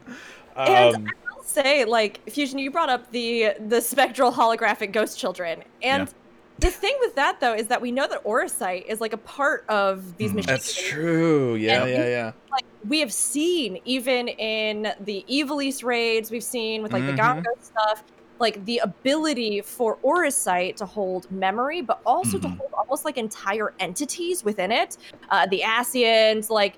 The fact that it's almost like you can kind of upload somebody to them and then they can manifest. We saw that with the Zodiac Braves. Like it's definitely, there is context and like, I think lore around it, which is good. Yeah. And yes, when they called him dad, I died inside. And when I just like, I was blown away by these quests. Like, I'll be honest, these have become some of my favorite story in all of the game. And when we started it, like we were even saying last week, when we started this, I was like, oh, it's okay. Like, I loved the reveal in Ruby Weapon. Emerald Weapon, I was like, there's some cool stuff. And like the story around it is what sold it. The Sapphire Weapon thing was super weird. And I was like, I wish we just had a whole fight here. But the benefit there was we also got Turncliffe with that. And you're like, wait, what? Like, what's going on? It's like, you go from like this fight to be like, oh, hey, look, there's like the cliff from Collusion that they reused. Yeah. And they're like, yo, whole new like little town. What's up? And it's like, shit, okay, you win. Yes. And like the way that it all culminated, I mean, I will never forget this one. This was incredible. And I wasn't even expecting that last final cutscene before the little like fiend appears in the corner. Right. I went to turn it into that man and I was like, and I'm done. Great. And then the screen went black and a cutscene came up and I was like, no. Trying to hurt me again. I was like, you're going to get me again. I know you're going to get me. And then a whole like last part with her, just everything. And like even the Diamond Weapon fight, I actually thought the fight was really fun. I loved the way they played with Dimension of Space. There's so many things to break down and I know we're going to break them all down, but overall I just like, I adore this. This has been some of my favorite story. I cried. I think they did really great justice by having, Gaius stay complex and not just be absolved. I thought that him realizing that like his legacy isn't him as a like, hero of Garlemald, but rather the best parts of himself that were passed on to his children, and that like the best that he can do now is to like try and realize their dreams, and that really maybe he wasn't that important all along. And like I just cried. I sobbed. Yep. I thought that was super important. Like that's one of the couple of things that pushed it into a 4 for me. I was looking at a 3. one of the things was that it actually did make me feel like emotion where I couldn't like handle myself, right? Right. The MSQ didn't do that this time around necessarily, except for the part with the twins. But this part, certain things actually did make me get misty-eyed or like really angry, or so that always helps a little push. But all of the stuff with Gaius, because as we've been talking about this whole time, he is a villain. He is a bad guy. Even if he's on the good guy list right now and he's helping us out, he still had ideals that are not our ideals. He's still loyal to Garlemald, all this, that, and the other thing. And the end part of this quest was him basically being like, all of those exact lines that you've had to watch me say in Praetorium 5,000 times, I was wrong. So that was very, very important. And I also, one thing really quick before you go is there's one little smidge that bothers me where two of the characters, that like his two buddies basically are talking about him like, you know, he used to be loyal to Garlemald and this, that, and the other thing. And I'm like, no, I think he still is loyal to Garlemald. He just has a different concept of what it is now. Yeah, that's why I liked it. They absolutely did not completely absolve Gaius of everything that he did. They Even don't though the let characters you forget, said it, they do not let you forget that he has massacred thousands of people in the name of Garlemald. They've humanized Gaius a little bit. They've given more reason for why he is actually kind of on your side now, even though I don't think he's ever going to go full Scion like they're trying to do with Fordola, apparently. But they built him up, they made him a much better character, and they've given him a stronger reason for where he is right now than when he suddenly showed up at the end of, Stormblood, and suddenly became a good guy. They've justified where he is right now. And it made me cry.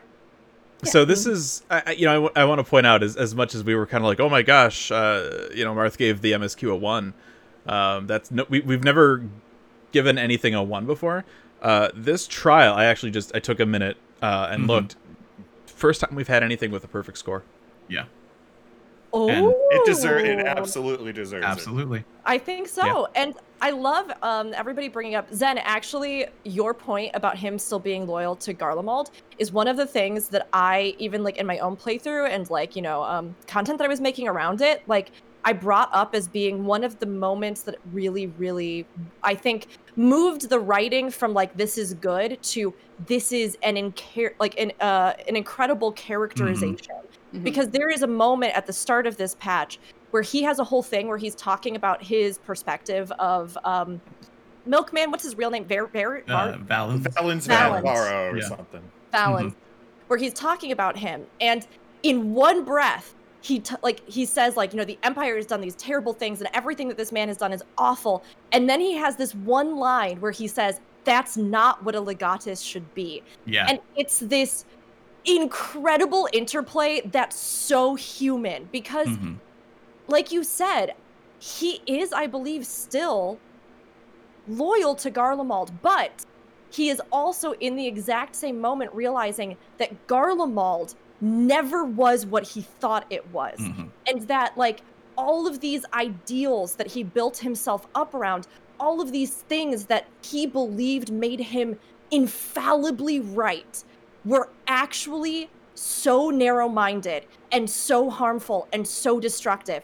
And so while he has this ideal still that like his brain is grappling with, kind of like how when we speak language, we sometimes have trouble with tenses, or, like we will mess up these little things, these like Freudian slips where you like can contradict yourself in one sentence. And it's really rare that you see writing that does that, because a lot of times people want to simplify characters to make them easier for like an audience to understand, if that makes sense.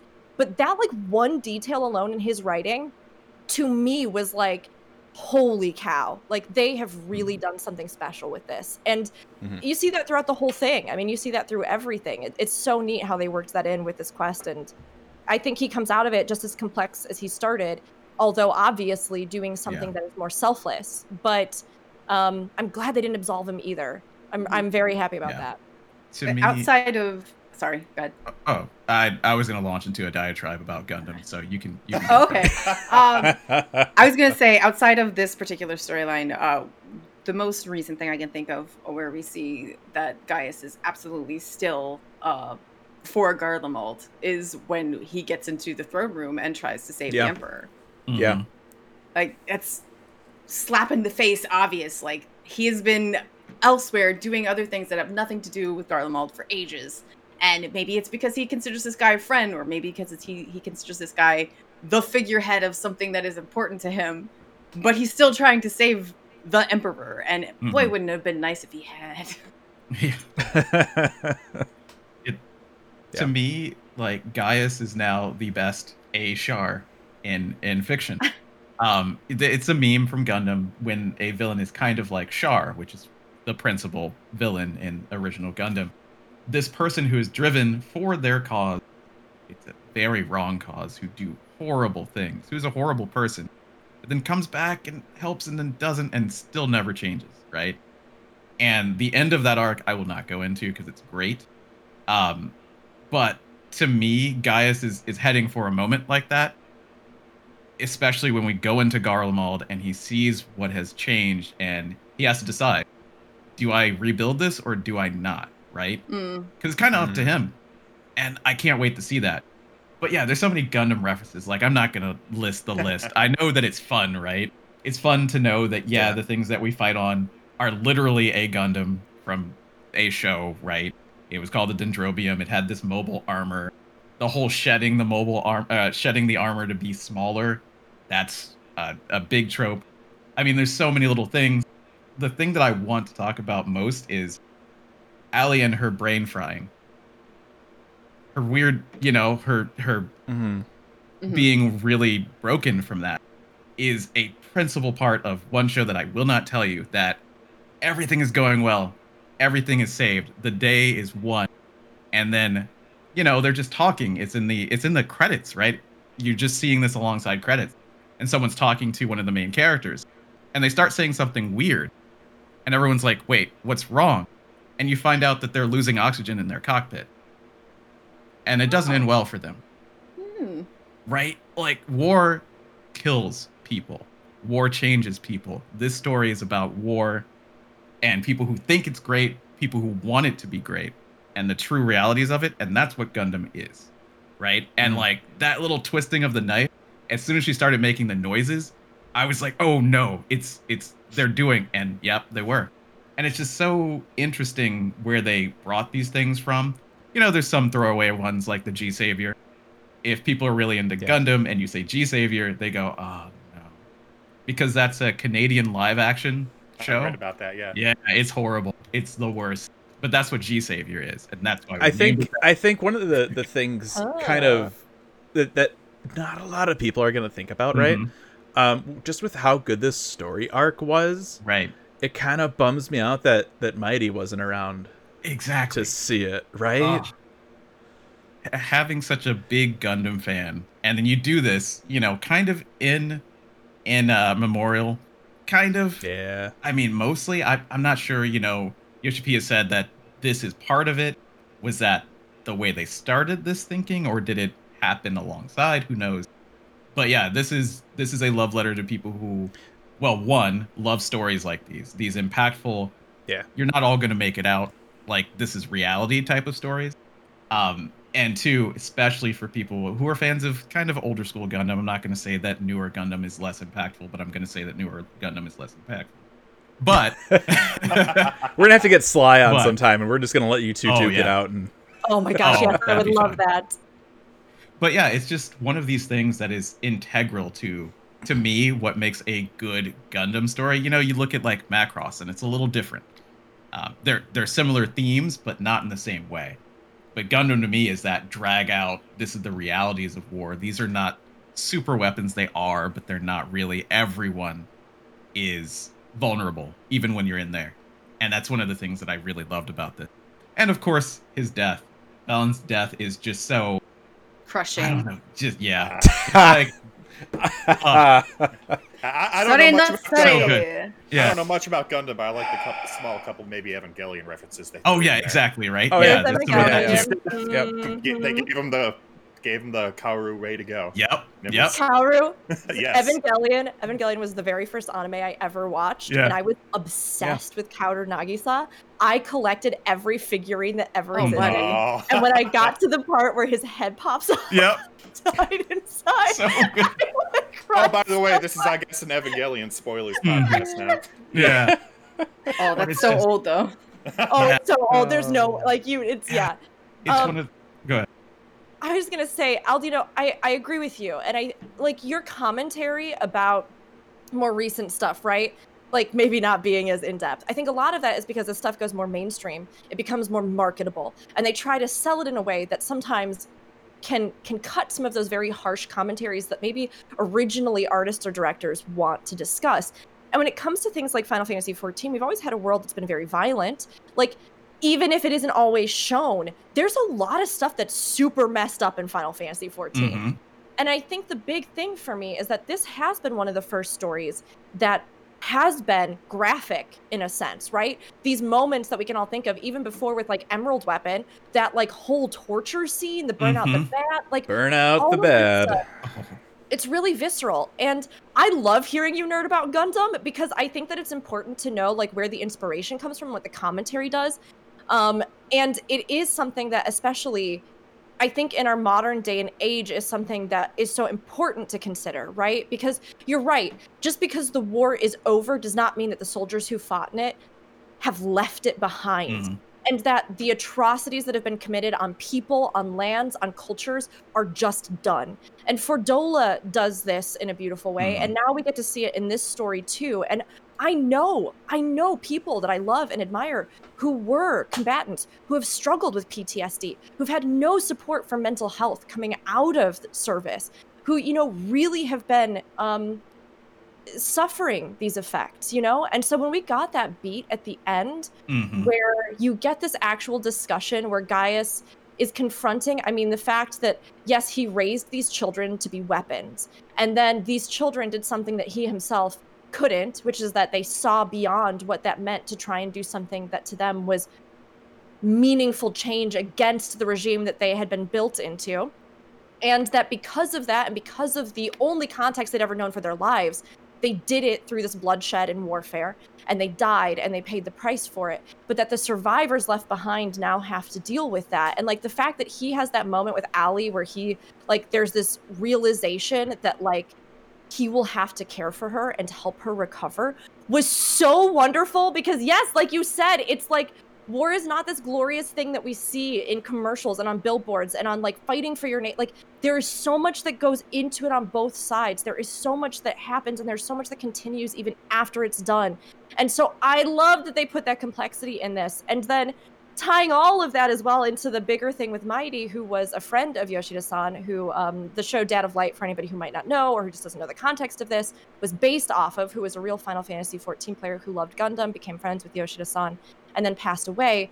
Like that moment, the fact that there is that monument and that they discuss like grief and loss and how like you have to carry on and carry that burden, but that it's not always a terrible thing, and that like remembering people and loving them is something that can help you take those steps even as you grapple with their loss. Like paired with Mighty and everything else, it wrecks me. And this is such a long thing, but it's just like there's so much to break down in these single quest, like in even just this one installment of this quest. And that really speaks to, I think, what it achieved and why it's so impactful and why it got our first perfect score apparently ever. You know? I have one good. thing that I want to admit that I hate, but also appreciate. Okay. The fact that they put Alphonse in the weapon, I think is so dumb. I think it's really stupid. But I do like the elements that came out of that. I think that having handled that any other way wouldn't have worked as well for Allie. So I appreciate that he's in the weapon. He's taking care of her. He makes sure that she survives, and then he gives her all those memories that help her recover. I know that you said you hated the little like memory like hologram thing, but I loved it. I actually did really like it. I didn't hate it. It was just kind of odd to me. I think the thing if I had to pick something that I disliked out of this, and I'll fully acknowledge this is like a, damned if they do, damned if they don't kind of situation, right? It's that idea of, with the weapon fights, right? You have that idea of Oversoul and some kind of weird, crazy transformation, and we kind of get that, but we also kind of don't. It feels a little bit more tame, and it basically just turns into like a metal Ifrit. And like, there's a part of me that's like, man, I wish it was something like big and grand, like Ruby Weapon was. But at the same time, like, if we did get that, I'd probably say, oh, they did this before. So yeah, they shot their shot during Ruby. That out of the 3 fights, that was the absolutely most dramatic. And I was going through turn 9 when I did Ruby for the first time. So, beautiful. That lined up perfectly. Yeah, that's awesome. Yeah. That shit blew my mind, though. As soon as they're like, hey, guess what? It's Darnus again. And you're like, no! And you're looking around, and it's freaking Cartano, and you're just like, Yeah. You can't follow that moment. No. There are not very many moments in the game that you can do that, especially after you do it once, right? Because, we could expect for, that, maybe there's a Bahamut or a Phoenix or something, but like... That patch... I made it a point to like do more trial roulettes than I usually do, just because I wanted to get into those groups where it's like, oh yeah, we beat it. I'm like, hold on to your butts, kids. It was so great seeing the people's first reaction, right, to that second phase. It was like, what? It was great. I loved it. I absolutely loved it.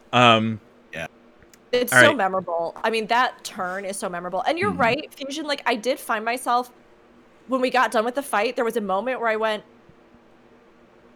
oh, no, we got the thing that's done. Oh, it's done. Okay, right. All right. Yeah. I thought there might be something else. But like you said, at the same time, it's, it was like that middle phase was interesting to me. And I do really like, oh my gosh, I love the part where he like jumps on the orbs. Because I had this moment where I was like looking, and then I went, what? Like, he's on the ceiling? Like, get down from there, kitty. You get down from there. Stop it. Like, it was one of those things where it was cool because we don't see them play with space like that very much. They just don't. Like, sure, maybe sometimes they get big and then they go off the side of the arena. Maybe there are little things. Maybe they fly across or something. But it's so rare that we see a boss go upside down, go on a ball, jump on another ball, go across the thing. I really had fun with that. I think they could have maybe done like an end phase or something where he just goes buck wild and he's like under the thing and above the thing and all over, and you're like trying to like figure it out. And I've heard that the extreme isn't too hard, that the last phase is the hardest, but the rest of it it's really not. I mean, there's very few differences with the extreme fight. There's one where you just kind of need to spread out and move, you get like targeted stuff, so you just need to make sure you don't hit the whole group. Yeah, you just need to make sure you don't hit the whole group with it. And then really the only other change is like a lot of that stuff with the jumping and stuff. It's you don't get the yellow AoE type of telegraph stuff. You just need to know where he's gonna be. And I mean, it's pretty forgiving from the little bit of it that I've done. Just one more. I'm sorry, Gundam Red. Okay. do it. When you switch from one platform to the other, you get a debuff called Immobile Suit. That's true. That's right. I remember seeing that. It's hilarious to me. Like, I don't know who did it. I don't know why, but my God. But localization. Genius. GG. Localization. Yeah. All right. Thank you for that. So that's going to move us into the raid. The raid. I forgot we hadn't talked about this yet. And now I'm going, oh no. Couldn't we have gone like raid first and then everything? If this raid was supposed to sell me on Nier, it failed completely. Agreed. Yeah. This entire raid series. The I have a feeling I have the highest one. You do, actually, yeah. It's kind of funny because there's a line in the beginning when you actually go into the raid where they basically say like, yeah, don't pay attention to what the robots are doing. It doesn't make any sense or whatever. I'm like, yeah, no shit. Well, but this is like the big contradiction of that, right? And it's like the same in Nier Automata. You hear all the time, like, robots don't have any feelings. They're not real people. Don't be upset if you kill them. And the entire thing is that Nier then shows you they do have feelings. You have been killing them. it's a whole You're a play on, murderer, a real one. Like, it's a whole play on what we consider to be our enemy, what we consider to be other, what we consider to be different than us. Like, it's meant to be that, right? Mm-hmm. So, I mean, I went off last week, and I'm not going to say half You the stuff sure I said. did. I'm not going to say it again. So if you want to know all of the, like, metaphorical breakdown I did of the final boss fight and stuff, go listen to last week's episode. Rook actually got up out of her chair. True. That is the most, like, off I've ever seen her go. She left. There's just so much to talk about when it comes to, like, the actual artistry of Yoko Taro and the breakdown of imagery and symbolism that he employs. So it's like, I absolutely agree, Marth, in the sense that I don't think this raid lived up to either Final Fantasy XIV or Nier's, the points and the places that they excel in. I think that for anybody who's not familiar with them and who, you know, finds them inaccessible in a way coming into this raid, Fusion, your opinion absolutely is valid off of what we've been presented. You know, I think the dwarves were a bizarre choice. I think that everything in the context of this, like, yes, in theory, bits and pieces work together. In theory, there are certain themes that I love. But I myself try really hard to dig into these stories. I mean, I hope that my critiques usually, you know, like, I'm breaking apart text, I'm talking about symbol, like, that's stuff that matters to me with, like, a theater background, with an acting background, with a writing background. It all matters to me. I hate these quests. I hate them. I think the pacing was egregious. I think that the in-between bonus story content we got was utterly useless and could have been used for literally anything that reinforced the actual themes of this story other than go stand and get a thing out of river, come back. Go run down a hall, come back. I hated it. Like, the bits and pieces people praise when it comes to, like, the discussion of ostracization from a community, I think is valid, but do I think it actually ties into the overall larger themes, threat, the androids, the robots? No, it doesn't. They're so disjointed and disconnected, and I despise it. It also hardly did anything with the main characters of Automata showing up in the game. Right. With 2B and 9S, those are their names, right? Yep. They show up, they say a few lines, they be edgy for a little bit, and then they go away. It was pure fan service. There was zero characters you're like, they're in this game you like for maybe 20 minutes total. Enjoy. Yeah. There was absolutely zero, like, character connection with 2B and 9S. They just showed up. And I said, yeah. And, you know, and like I said, you know, last time, and obviously, like, hey, look, it's Square Enix. Hey, you know, we're going to put this Nier raid in. It's a collaboration. Some people like this game. Maybe it'll bring new people in. The best thing to come out of this raid is that we're going to have all original stories for the next raids in 6.0. Every time I see anything about Nier Replicant, like this for the last few weeks, it's like, hey, here's this boss. It's in the raid. Hey, buy the game. Here's this insert for fun. It feels like such an obvious marketing ploy, and it makes the little bit that's in the game feel that much more just stupid and needless. Like, people complain about advertising being in games. This entire raid series is just a giant goddamn. That's what it kind of feels like to me, and that drives me. And maybe it's, you know, like we talked about this last week, right? Like, obviously they're trying to tell their own story and stuff, but looking at where we are now with the timing of the release of both the patch and the game, and it's just like, hey, check it out. The game's gone gold. Look at this cool screenshot. Oh, hey, that's a boss in the raid. All right, that's cool. And it's just, I think the other thing too with it, right? And again, you know, it's what we talked about last week. The music is good. The mechanics, they do some interesting stuff with the mechanics, and we'll get into that here in a second. But just overall, the story, I don't know what happened. I don't know why I should care. And right, again, that idea of the weeklies, why I should continue to care. So we're 2 weeks in now. Did we get anything extra? No, we got another stupid-ass letter with another, 310 gil. If there is something at the end of this, I hope there is. I really hope they do something with these right now, because right now, I could care less. If there's a light at the end of the tunnel, they need to let you know, because right now, I'm doing these quests, which is just an insane amount of back and forth into these areas that we've been into already. And it's just, why?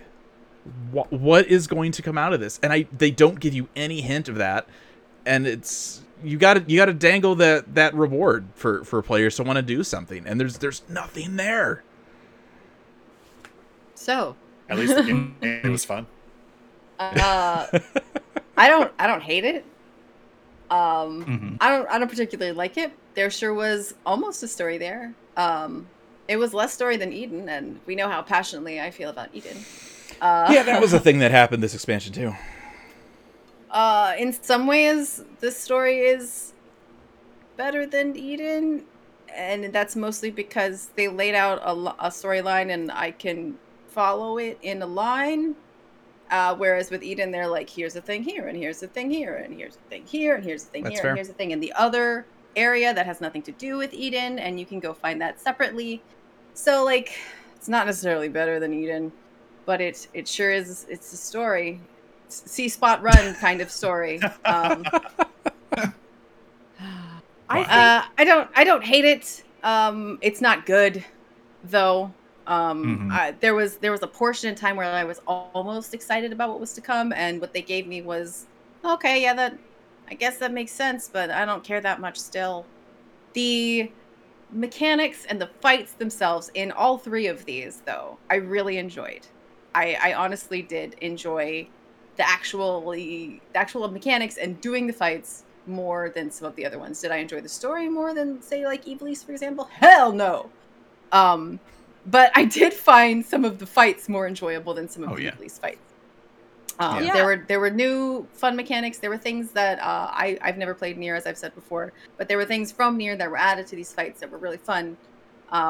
So I do still like these raids, but only for I'm going to have to go and run this, and it's going to be enjoyable. At least I don't have to pay attention to the story. Yeah, it's a bummer that these really cool mechanics are hidden behind such a lackluster story. Like I feel like it's the opposite. I feel like the lackluster story is sitting behind the mechanics, and you can just ignore it entirely. Speaking of mechanics, and really quickly, you said the best thing that come out of the Nier raid is that the next one will be original. I disagree.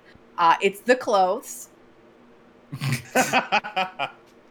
I hate all the clothes. I don't. For the first two tiers, all the clothes looked exactly the same. They don't look exactly the same. Yes, they are black with a lot of buttons and stuff on them, but you can dye them.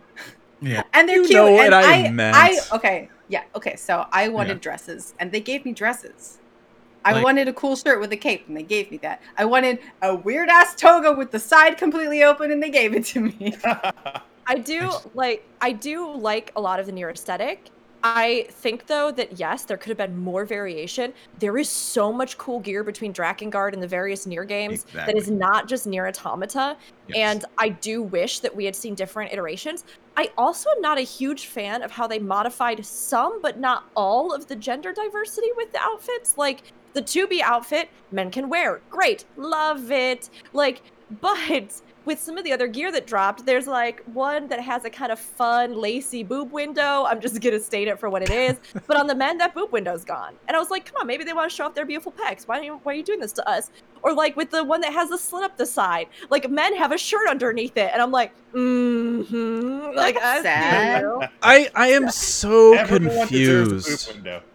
I am so confused by SE, this expansion, with you know, right, without going too deep into it, right, that step backwards after, 2.0 gives us those missing genders to then include gender-specific races, to make this effort to, stuff like the bunny costume from Gold Saucer, to make that wearable for everybody.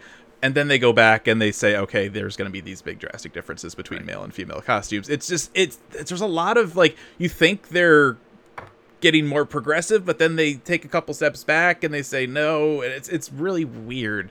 And I'd be really curious to hear what kind of decisions were made behind the scenes in terms of time and resources and stuff to make that decision. Right. Yeah, it's strange. And all of the larger discussion around this, I think I feel so passionately about this raid series because, Fusion, I cannot deny what you're bringing up, and I think obviously from like a company standpoint, marketing is something that is thought about. Driving sales is something that's thought about. And so, like, yes, I think there is a lot of it that is that. And I think it's totally fair to critique that as well.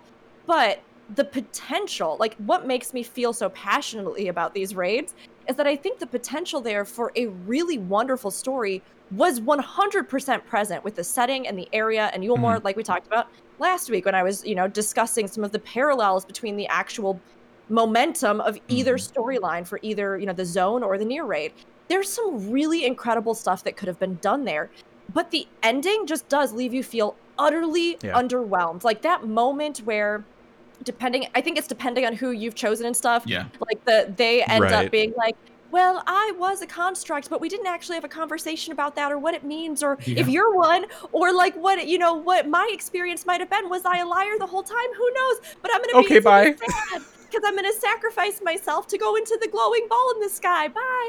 And then like 2B and 9S are like, hey, know that we showed up and that there was a potential for a moment for us to like really discuss, especially with the reveal about this dwarf, about like what it means to be, AI or what it means to be robots and our motivations and why 9S was a villain, it seemed like for a second, but then wasn't. But how we fit in with 2B. But instead, I took 9S and we did go down a tunnel, and now we're back to tell you that you will always live in our hearts, and now we are also going to go die. And not that you know what robots or any of these things are anyway. And then also, after having this entire dialogue with the villages and being like, hey, we don't want you here, everything kind of trying to, conclude, and then they just leave anyway. It's to me, so weird. No, you go ahead. It's just weird. I don't really have any emotion about this series other than just sadness, because we just talked about the trial and how taking things from Gundam, just inspiration, and turning into an amazing 14 story happened. Why could you not do it with Nier? Why was it on the first? Right? Like, there's not a lot of... I'm so happy it was, though, because now it's not going to affect the story going forward, and that's like the best gift we could have asked for. They could have tied it into any other lost civilization. Like, we could have delved into what it means, like you're saying, Rook, to be a android created by this people that aren't there anymore, right? Like, that's so interesting. That's a lot of the Automata feels is about that and what it means, and you didn't touch it at all. Like, it's interesting because I agree with you to a point, right? It's that idea of how when we got Ivalice, it was so ingrained in the existing world, and if they did that with Nier, maybe it could have been better. But the way that it, the way we have it now, right? I'm so thankful that it didn't. Yeah, they threw it in a sandbox because I don't want any of that ingrained with anything, so we can just forget it and forget that it ever happened. And I think, another bit, right? The marketing ploy, right? That I went off on. I think the reason that those ideas stand out to me is because of just how forgetful and unimpactful the story was. Now, so what happened behind the scenes is, Mr. CEO SE came in and talked to Yoshi. He said, listen, your story's about to be over and I'm going to shut your MMO down. Unless you put in this big marketing 24-man. I don't think that's how it happened. No. If I remember... My joke. That's it. That's really it. And Yoshi P was like, no, I would like another 10 years. And CEO Man was like, okay, but you got to put this Nier thing in. He's like, okay, I will. I'm sorry. Anyways, we're going on and on about the story, but the actual gameplay is fun. Yeah, exactly. For the most part. Yeah, everybody's like, you guys were talking. It was fun. I went in and it was fun, and the story was dumb, and I ignored it, but I still enjoyed myself because the actual playing of the game was a lot of fun. I will admit, it seems like they got a little repetitive on the mechanics. The first boss you fight, it's a big deal is, now there's two of them, and they're attacking you from two different directions. Then you fight the red girl. Now there's multiple of them. Now they're doing things from different directions. And then you get to the boss on the elevator. Now there's two of them, and they're attacking you from two different directions. Replicant. They just repeated the same thing over and over. At least it fixed itself on the last boss. Yeah, the last boss was the best part of the entire series for me. I agree. Yes, that was a lot of fun. That's a good boss. And again, right, I'm gonna pull out the V word again, verticality. Yoko Taro literally throws the Square Enix building at you. I saw that. Yes. If you look down, if you look towards the top of the building, it has SQE on it. Like, what? It's so and that's good. cool. That's we haven't had anything like that. We'll get like puddles or something. Don't stand in the little circle. Yeah. But this is like, hey, look down because the building's gonna be coming up. I ran I think that was the really fight cool. yesterday with a friend who's a paladin, and he's like, I'm gonna see if I can hollow ground that. I'm like, you realize you're about to get hit with a building and knocked off of the arena ring. Yeah. Let's just see. And it doesn't work, by the way. It's not too often you get a fight where you get to watch other people just get straight yeeted. Right. Off So the arena. to clarify, I love people in the for people in the chat and for listeners, so it's not literally like the model of the actual SE headquarters. It's just a building that just happens to have SQE on it, like as a little nod Easter egg thing. It's not the actual like literal building, which I mean that would have been cool, but The yeah. mechanics and the music are really, I think, the big takeaway from these near raids, because the musical collaboration is ingenious. That first time, like in the very first set of the raids that we got, where there's that mix of like the Final Fantasy tinkle tinkle tinkle tinkle tinkle tinkle tinkle tinkle with the overarching, music and score from Nier. That Wave Yes. the Yeah, World. it was Yeah. good. Yes, I sobbed. Like, this is not even a joke. I just cried. I can remember when they sampled that. I think it was at like a live letter at TGS. Yeah. Because they had oh god, I can't remember the name. Otabe, what, the composer for Nier. It's something like that. I apologize. But they came out and they're like, hey, listen to this, and we're just like, holy shit, this raid's gonna be amazing. Unfortunately, I don't think any of the music quite lived up to that Way to the World. No, Final not Fantasy. again. No, it didn't, right? Because we get the second Again, one, they and you're blew like, their load in the first thing. yeah. I mean, Well- we get to that second raid, and it was like, all right, it's okay. I liked the one I think at the end of this one, about the same as the Way to the World mix. There's that overall the Final Fantasy theme is again woven into that really well. I think. I think it's easier too because that song was very chill. Well, yeah, but I think too that like if the actual supporting story had led us, this is what I broke down last week, right? If the actual story had led us to this moment, and like I've seen people in chat even talking about how like Mount Golg and a lot of the stuff that happened there is very similar to this Ascension, which is again a huge it's like the huge metaphor that I delved into, as well as all of the imagery in this last fight involving trains, involving music, involving a lost world. Like, if you want that full breakdown, go listen to last week, because I'm really keeping myself from talking about it again, and it's really hard for me not to just We'll be here all day. But it's something where that last fight is actually, I think, and I really love this last set of fights. I have run it just for my own enjoyment multiple times. And the last fight is really striking to me. But I think that music would have hit us as hard if we had been led to understand the context of that moment. As it is, because I delved into it and picked apart a whole bunch of things, when that final, like, beautiful, melancholy song starts playing, it does absolutely, it gets me good. And it is so stunning to, like, I think especially as well, end something where normally in like a fantasy setting, you're thinking, this is the final fight, this is the last boss of the entire thing, so we're gonna go really epic. I love when instead you get that understated, like, I don't know, stillness almost. Melancholy is the word I keep using for it, because I think it does have that quality, this longing, this like sense of loss. It's sorrowful. Sorrowful. Like, it's so lovely, and I adore that. So I loved these fights.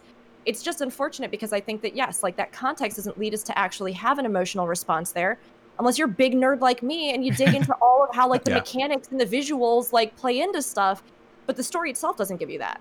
You still kind of get that big epic moment during the final fight, during this scene transition, though. Yeah. Suddenly ending up in a real world setting. Makes no sense. Not mentioned in the story.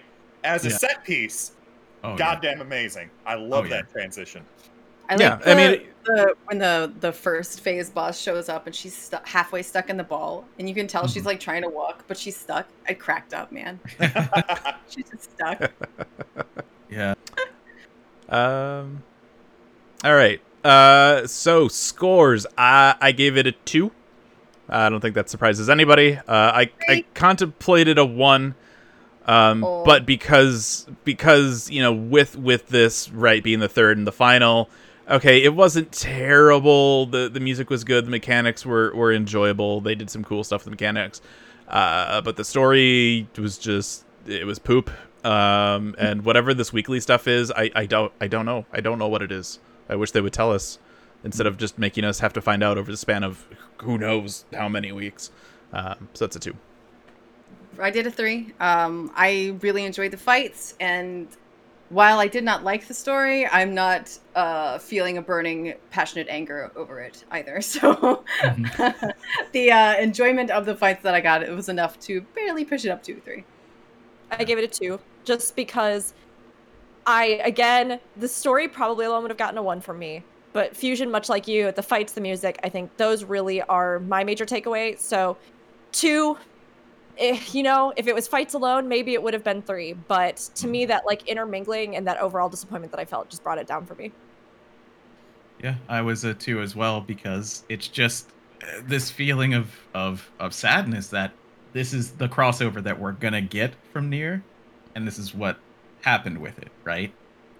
Could have done so much more. Not gonna get into, metaphors and things like that, but it's just, to me, the Weight of the World remix, it's extra hard because it's played for the Warrior of Light and for 2B, and what it means to be the last vestiges of a civilization and remembering them and trying to, there's just so much. You could have done better. I wanted more. I got a 2. Got a 2 for me as well. Story can F right off. Didn't endear me to Yoko Tower at all.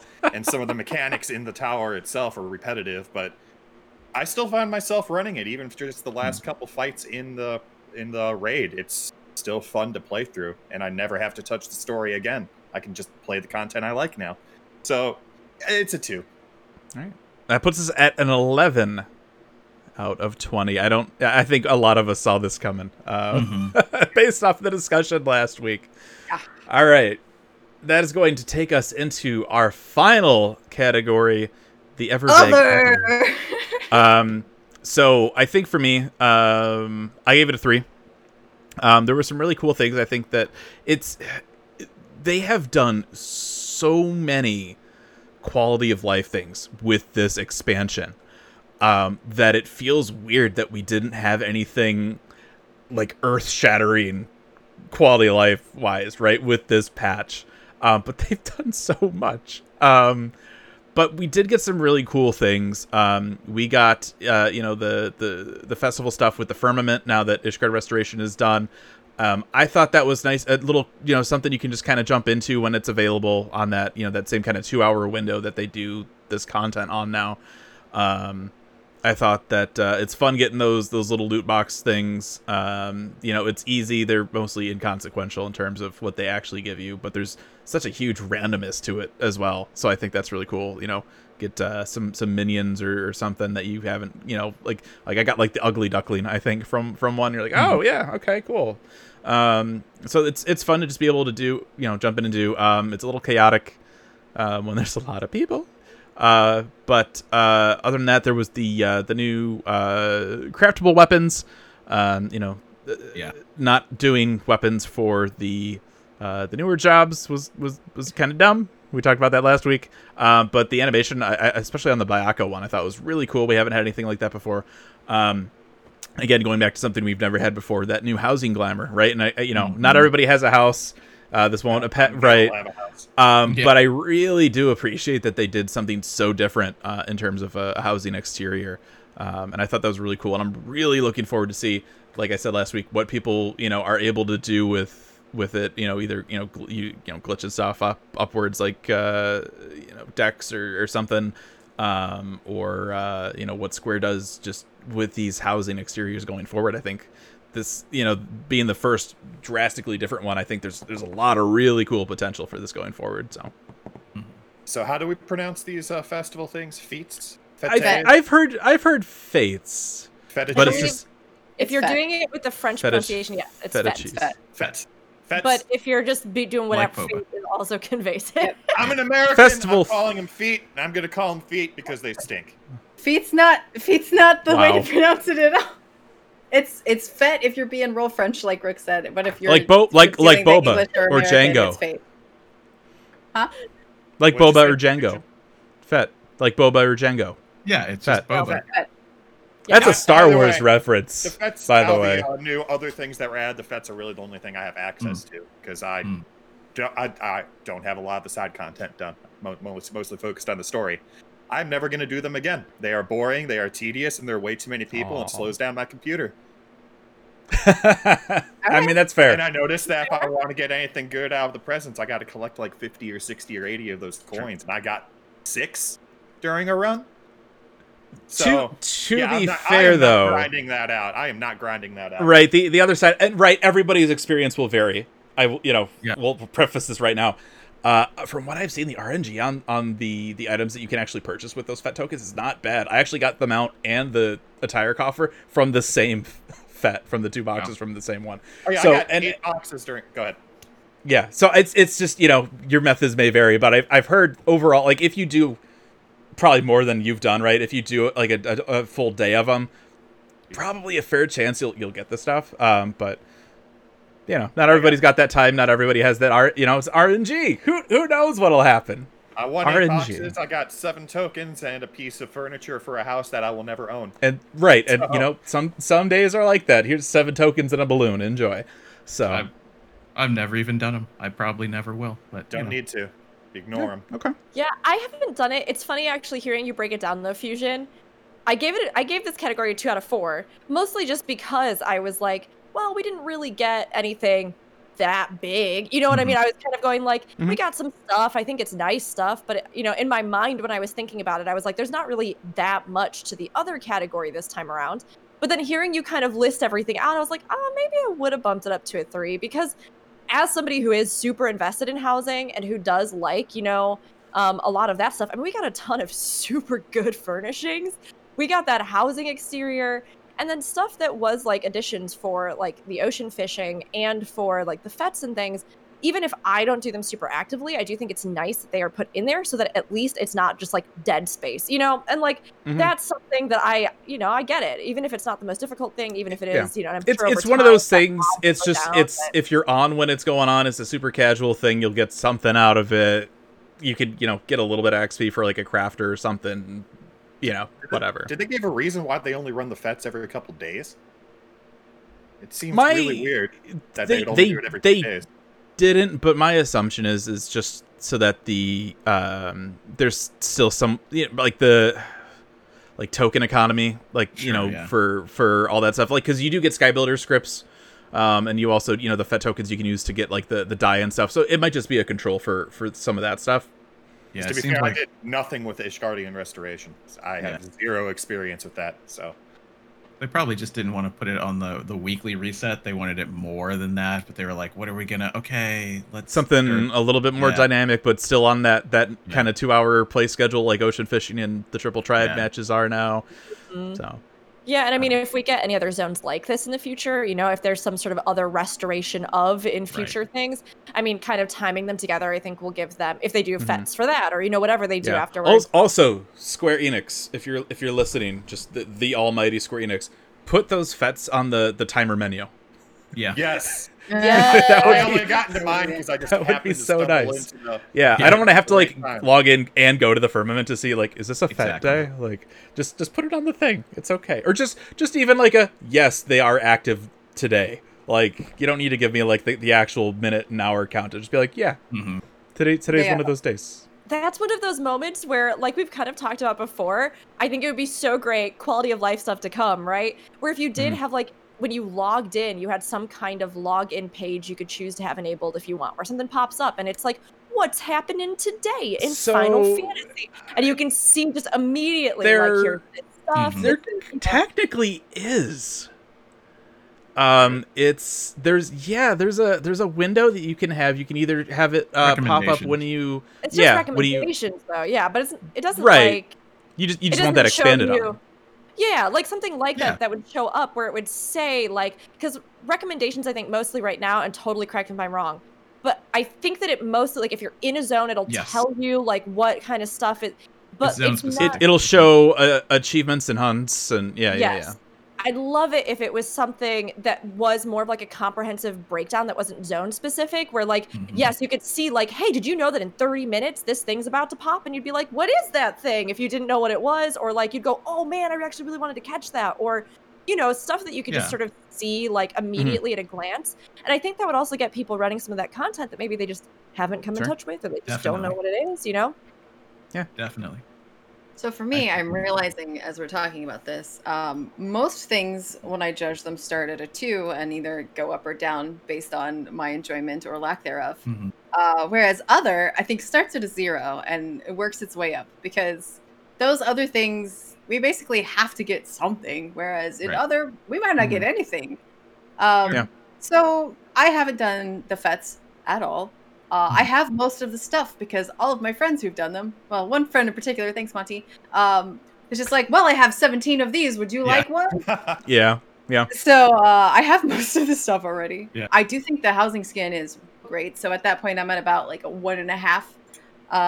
Not going to change the housing skin, not relevant to me. I think the Byakko weapon effect is awesome. I'm a dancer, didn't get one.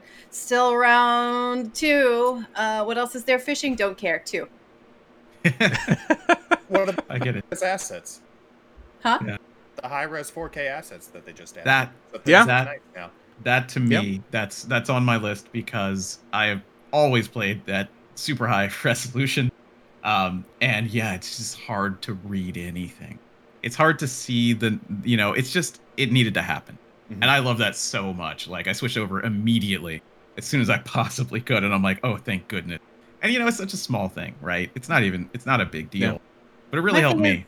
I switched over and I appreciate it, but also I'm not really noticing it that much. Like I notice it, especially on like text, right? Yeah.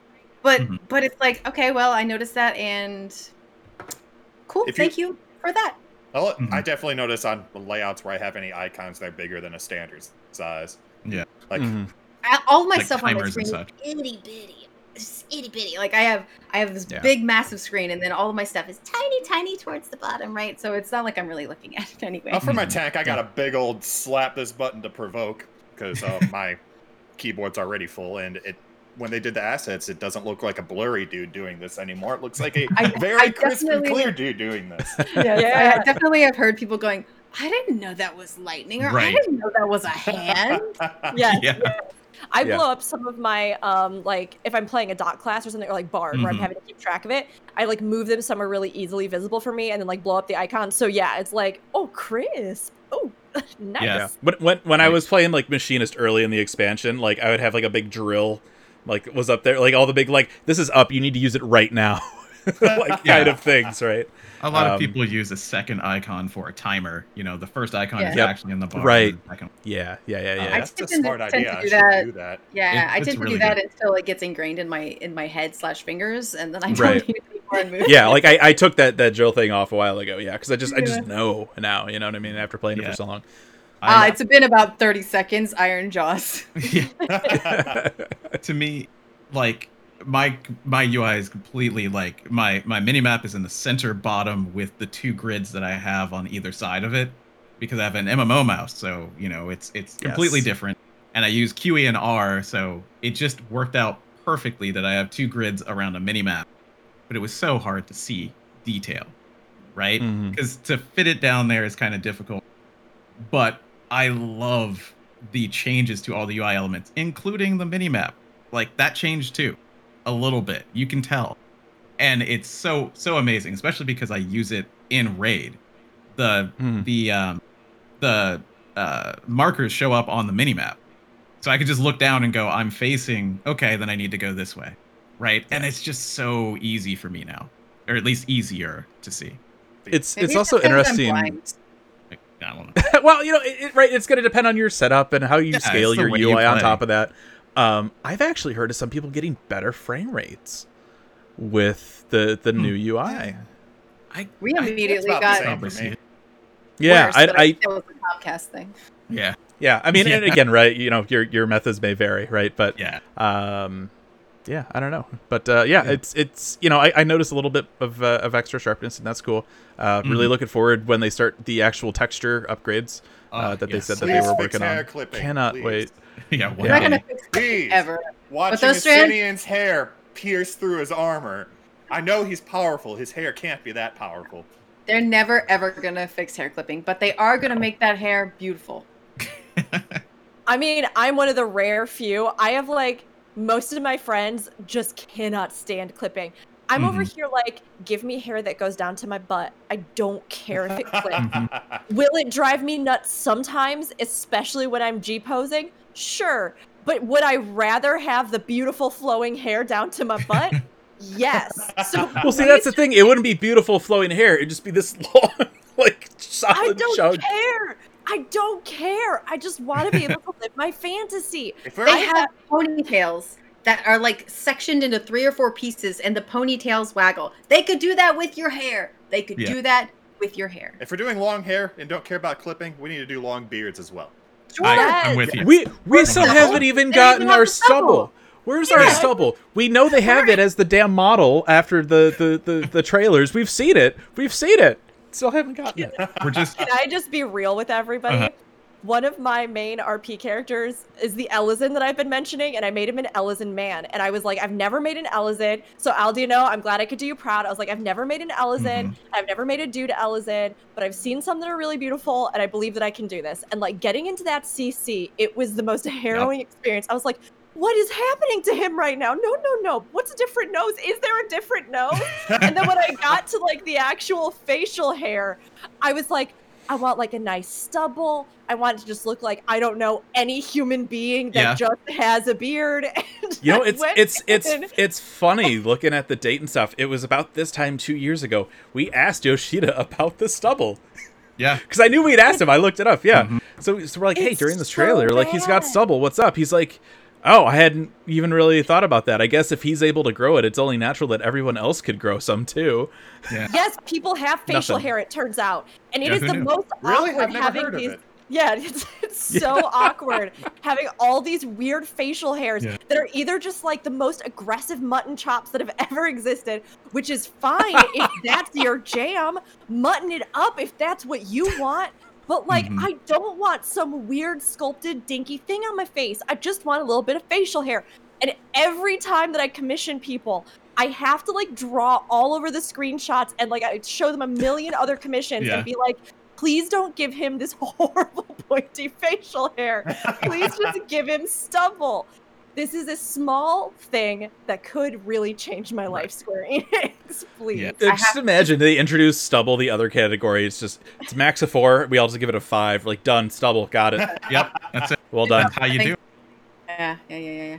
All right, so this past raid week, somebody says something to Charles about looking like Alphino, and I was like, sir, how dare you say this to my friend? And they're like, no. He's got the outfit on. Charles has the Alphino outfit on. Just to mess with them one night. Yeah. And I'm just like, what? He's like, no, I couldn't put the hair on. And I'm like, no, you have to. So we go out, we come back in. He's got the hair. Oh, it's horrible. Well done. That Alphino hair on a grown person is just not good. Oh, it doesn't. It looks weird. It looks so weird. I was like, I'll do it in white. Oh, this is horrible. My character has a skin tone close to mine. This does not look good. All right, I'll do it in black. It does not look good. All right, there's maybe red, maybe like Fire Engine red. I don't know. It's horrible. It's real. It probably bad. still looks better than was it the 2B hair that was like glitching out or wasn't working right on some heads? 9S with the like 9S with the weird cut and the shave. The back. So which is weird. the only one I've been able to get so far. Yeah, I like everybody keeps asking, and this is just a little bit of an aside, but everybody keeps asking like, what would you be most excited about with like the the next release of information, the live letter, and all sorts of stuff. And it's just like, I would just like some general basic CC updates and the Viera Hrothgar thing to be addressed. Like that's really where I'm at right now, as far as my experience. Everything else, I'm sure they'll do great with. But like, yes, please, could we get some different hairs? Could we get some textured hairs? Could we get some curly hairs? Could we get some longer hairs? Could we get something different? Because I do need it. Could we have facial hair that doesn't look like a triangle that I cut out with a piece of paper and then glued on my face? Yeah. Please. You know, Please. You don't like the goatee? I hate it so much. Yeah. It's so creepy. Mhm. One of our static members is also an Elysium, but he's got like a very pale skin tone and like black hair with a black goatee, and we call him Dracula. Yeah. That's basically all you can get as an That's how he looks. But Wow. you know, I gave Other a 3 because of, you know, high definition and things like that, but also because of the changes to Bozja. Bozja, there's a little bit, I mean, it makes me think that when I eventually try and do it, it'll be easier for me to catch up. And I appreciate that. That's really the one, like, that's the only thing in Other that I wanted to talk about as well. Like, it's cool. Guess They're, what I they're started? getting ready for the next area to come up, so they need to Yeah. be able to Yeah. get people through Bozja and into the new one. So Yep. that makes Thank sense. you. I probably should have gone 3 on this category, but I guess I'll just Too say late. that It's too late. It's fine. We already It's it's over done. now. The numbers, the assets are made. We have images. It's Ooh, is it score time? yeah, it is. So I think most of us gave our scores already. 2, 2, 3. Josh is a 1 again. He's like, man, I'm already breaking history given the one score. Let's give 2 Aside ones. from the high-res assets, the only other that I had access to were the fetes. And, no, never again. I appreciate that they put those back in because I was worried once the Ishgard restoration was over, that whole section of XP gain and little minigame fate stuff would be gone. And so I'm glad they weren't just like, all right, trash, goodbye, and they put it back in some fashion. Yeah. Is it fun? Not really, but is it decent XP? Yeah. You know, since we're still in the other category, I haven't done yet. Did anyone do Leviathan Unreal? Yes. Yeah. I did have. Leviathan when it was new. Yeah, So I I did feel it like I've early. done Leviathan Unreal. Oh, Leviathan Unreal has some interesting things about it that we didn't have before, like all characters having the ability to not slide. Mm-hmm. What? Oh, What? because you mean like Shirtcassie stuff, or Yeah. Yeah, Oh. yeah. The whole thing where you get knocked off and don't come back on, that's still there. Mm-hmm. Astrologian apparently has a terrible time healing because in Leviathan, when you heal, you get a debuff where your heals do less. Really? Yeah. So like Scholar, I believe, had a really good time before because it's just like shield that doesn't count as a heal and you're fine for a little while, and my healing potency isn't taken down. It's interesting to go back and have healers have to deal with that when they've forgotten about it because it's like, hey, I need a heal, and they're like, I can't help you. It's like, but All I'm I can think about of to, is and I'm dead. the E3 where Leviathan was the battle challenge. Oh yeah. I ended up being on a Scholar, and somebody had put Cleric Stance on, like turned it on, and then removed it from the bar. Yep. And I didn't notice they're like halfway to this was. I think this was the same one where talking with Koji on the side, he's like, you know, like we did the same event in Japan, and we had like a 90% clear rate. Yeah. It was awful because It it was one of the wasn't. first ones, yeah. It was like the second battle challenge because the first one was Ifrit before the game came out. But it was a weird thing where it like wasn't the normal mode, but it also wasn't the extreme mode. Yeah. It was like this weird kind of hybrid, but the rail still dropped. Yeah.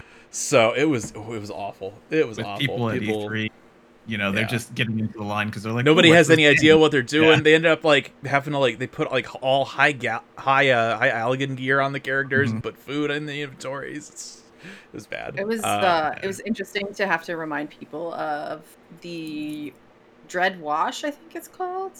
Whatever it is that you're supposed to stun so that it doesn't either put down a puddle on the deck where you touch the puddle, it makes you crazy and run off the edge, or just like the AoE that hits everybody makes you crazy and run off the edge. No, you really actually have to keep stunning that so that we don't all we're dead. Goodbye.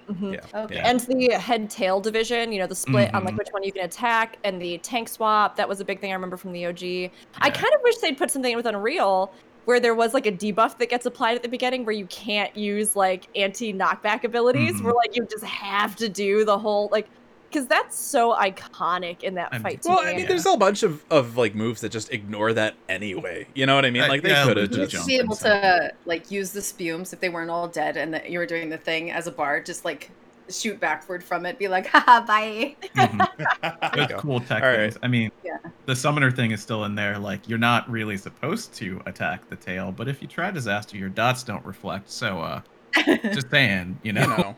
Right. So there's those little things from an age where, I don't know, it felt like there was a lot of those defined. There still are in the raids, right? But not so much in the dungeons and extremes. Yeah. I mean, there can be. It's really freaking weird not having dots in that fight, man. Sure, yeah. All right, so with that, that's going to put Other at 11, which gives us a total score of 71 out of 100. Obviously, if you know, you think back to your school days, that's a C. That's still passing.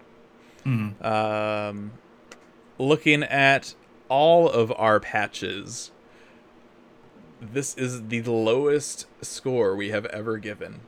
It is there's a lot of firsts in this review. The first perfect score for one category, and it's still it's so 71, right? So this is the lowest one. The next highest, it's a tie between 4.5 and 5.2 by 6 points. Those were 77. Interesting. I mean, I actually think this is a really interesting one because Marth, you've brought like such a different perspective to the table, being somebody who like has recently played through all the game and who has like a critical eye and who does this literally. This is what you do. You know, review and critique games, which I think is really cool to actually get that perspective. And it's funny because I liked this patch overall. It was by far one that I thought, I was like, this is a good one. I feel pretty decent about this. But when I think about just like the actual amount of like large content that we got, which we didn't get a ton, this time around, like we got the dungeon, like actual content. We got like the dungeon, we got the 24-man. Yeah. We got this little side stuff, right? So it's like when I think about that, and then I think about how like half of that is the near raid, you know what I mean? Or then I think about like the story beats that maybe were really good, like that, Sorrows of we got Trial too, I'm sorry. Verleet, like, which really was an incredible experience, and like we said, it's the first perfect score, and I think it was phenomenal, and I loved it. But like when I think about the large hunks of the rest of it that maybe brought it down, I can see how it got notched down. And yet the stuff that I loved, I'm like, that stuff was so good. It's up there for me and it feels good. But I can see how it maybe got brought down a little bit. I feel like I feel like I'm normally the one that gives the lowest scores. A lot of the time, maybe not completely, but this time I maybe gave the highest. What happened? Yeah. We brought Josh on. That's what happened.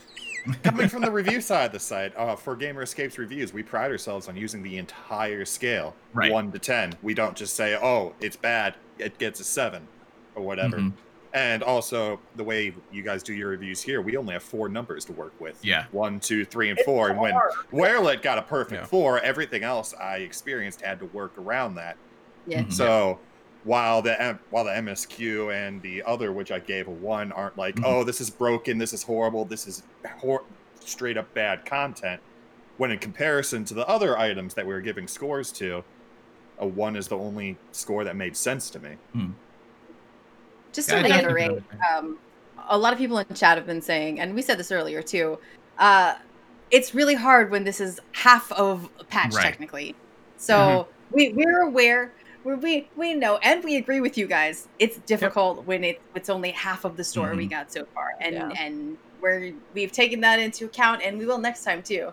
But we agree with you. It's one of those things. Yeah, I mean the way that this works, right? Anytime we get a patch, we kind of have this set like cycle of how we do it, right? We get prelim notes is one episode, then we do hands-on, then we do the review, then we'll do Lorecast, right? And so we can't, I don't want to like, okay, for 5.5, we're still going to do all that, but we're going to do it like a month or 2 months later.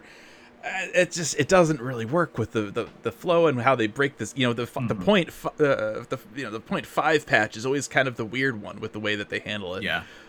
So obviously we do acknowledge that. But also like MSQ did get some pretty decent scores as well. So I don't know if having that little bit of extra would have made a big difference. Maybe it would have, maybe it wouldn't. It's hard to say. I'd love to be able to do 0.5 scores, because I would have been like 3.5 on MSQ, and I would have been like 2.5p on the raid. I also think it's so I know we're never gonna do it. I'm just saying. Decimals get messy. I also think it's so interesting too, because when it comes down to it, right? Like 2-part stories, they are 2 different segments. So of course it is one overarching thing that then I think like afterwards we can look at, but from an actual like playing kind of standpoint, you have this sit down experience, then you wait, and then you have another sit down experience. So I do like that we break them up into 2, because I think there is still something to be said from like a game development standpoint, right? Where you're going, well, we understand that this is going to be like a larger thing, but we also realize that this is going to be like 2 different sit downs for people. And so like we have to, in a sense, structure the larger thing, but then also structure the 2 smaller experiences to make sure they're still satisfying. I mean, people are reviewing 7 Remake. Why? In the same logic, you have to wait for probably 15 years until that's done. It's Hey, we reviewed 7 Remake. Go read it on Gamer Escape. I was gonna say this guy right here did our review for 7 Remake. Exactly. Like, you have to take it as a given. Exactly. And it's always interesting to me too. I love like when we have guest reviewers like Marth, thank you so much for joining us. I love hearing all the different opinions of players in the community from all their different sort of, like spectrums of experience and things. It's really interesting because there's always going to be somebody that feels really strongly about one thing or the other, and the community, like, nobody's invalid for having a certain experience, so it's great to me to get to hear different people's opinions on these as well, because when we're all coexisting and playing an MMO together, that mix of different opinions is something that they take into account with the overall player base, but that we should also take into account as we kind of formulate our own opinions. So I love it, and I love when any of you are like, I hated it, and I'm like, okay, dual time, let's go. Let's talk about it. Because I do appreciate coming on and getting your audience to hate me for giving ones out. Go talk to anyone who is waiting for an ultimate about what they would score this patch. Go talk to anyone who is waiting. Yes, exactly. Sorry, ultimate's not one of the categories. I know, but I'm just saying, right? It's an MMO. There are different people playing it. You're gonna have that spectrum. One review is not good enough. It's really funny. A few weeks ago, as we were getting close to the patch, we had this discussion of, okay, well, who do we want to bring on for the review? And it wasn't even a full 24 hours later.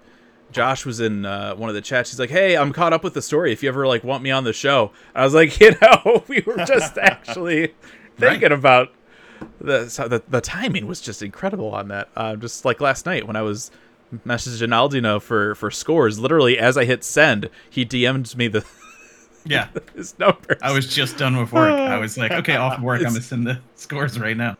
Things are crazy like that sometimes. Everyone can read your mind. I guess that's actually what it is. Sorry for not telling you sooner. Yeah. Okay. Well, I don't know what to say after that. I feel like that's what you want when you lead a team, unless your team is bad and then they know that you hate them. I mean, it's why we always joke about the rope, in the D&D game. Yeah. We know your deepest thought about that. Yeah. Yeah, Fusion. I actually ropes are helpful. I don't. You keep, teasing me about how I haven't seen Civil War, and the truth is, I actually got all the plot spoilers from your brain when we were all sort of just like perusing your thoughts, and I just don't feel inclined to ever watch I would it. also just like to, with you having mentioned that, I feel like I'm always the one like bringing that up first and shaming you. You did it to yourself this time, so that makes me feel a little bit better that I didn't bring it up. Though I think somebody in chat actually brought it up earlier. I think so too. Yeah. Like right when we were starting, somebody had So anyway, Brutus, unbelievable. Anyway, so that is gonna be it for us here. Next week, I think we're taking off. Is the plan? But we have a lot of stuff coming up. Yeah, it was Masiga. Yeah. Masiga. I'll send you that check later. I love you, Masiga. Even if you're getting in on it. So yeah, next week that'll be May 1st. We will not be here, so enjoy your Saturday, whatever you decide to do. The week after that, May 8th, ladies and gentlemen, we will be doing a Lorecast. I turned on the anonymous signal and he answered, so we will be joined. Yeah, it's the bat signal, but a moose head. I actually made one of those at some point. I don't know where it is. I'll have to find it. I think I put it on the lore forums once. Anyway, so 8th will be 5.5 Lorecast. The week after that. Do you guys know what the week after that is? The second week of May. Do you know what it is? Wow, could Third week. please of May. talk louder into your mic and be more. That's FanFest. I'm excited. We're at FanFest already. Oh, FanFest. Yeah. So It's worth being loud in your microphone over. Can we call it Daniel Fest? No. Because as aforementioned, he a little bitch. So Daniel Fest. Oh my gosh. Yeah, so for people that don't know, Lorecast, we'll be diving into the MSQ stuff like hard, like think of like a big giant pool, and we're just gonna dive all the way down to the bottom of it and just chill and sit and talk about everything. Anonymous has all the arcane historical knowledge, all of the, like history of Final Fantasy 14 contained in his brain. He knows everything. He fact checked the second lore book. So yeah. He knows his stuff. Week after that, 15th. We'll talk about it off stream. We're gonna have to figure out how we're gonna do that. Right. So maybe we'll do a different day. I don't know. I don't know how that'll work. We'll figure it out. We'll let you guys know on the 8th how that'll go down. But that is gonna do it. Just co-stream it all night. Co-stream. Oh my gosh. Oh dear. Just saying. I mean, look, I might be down. I might be exhausted, but I might. I like you guys. That could be fun. Oh, thanks. Okay. Thanks. Fine. Yeah. Decent people. Yeah. So we'll figure that out and what we're gonna do for that. So. Pajama party. Pajama party. There we go. Yes. You can email us, 8thRightRadio@gamerescape.com. You can tweet at us at 8thRightRadio. You can find us on Discord, discord.gg/gamerescape. We have an 8th Right Radio channel on there. You can talk to us about the show.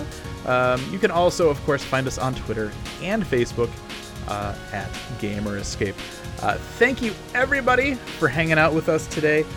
Thank you again to Josh, our managing editor at GamerEscape, who was our guest reviewer for patch 5.5. And that's going to do it here for this week. So we'll see you here back May 8th for Lorecast. Bye. Bye-bye. Farewell.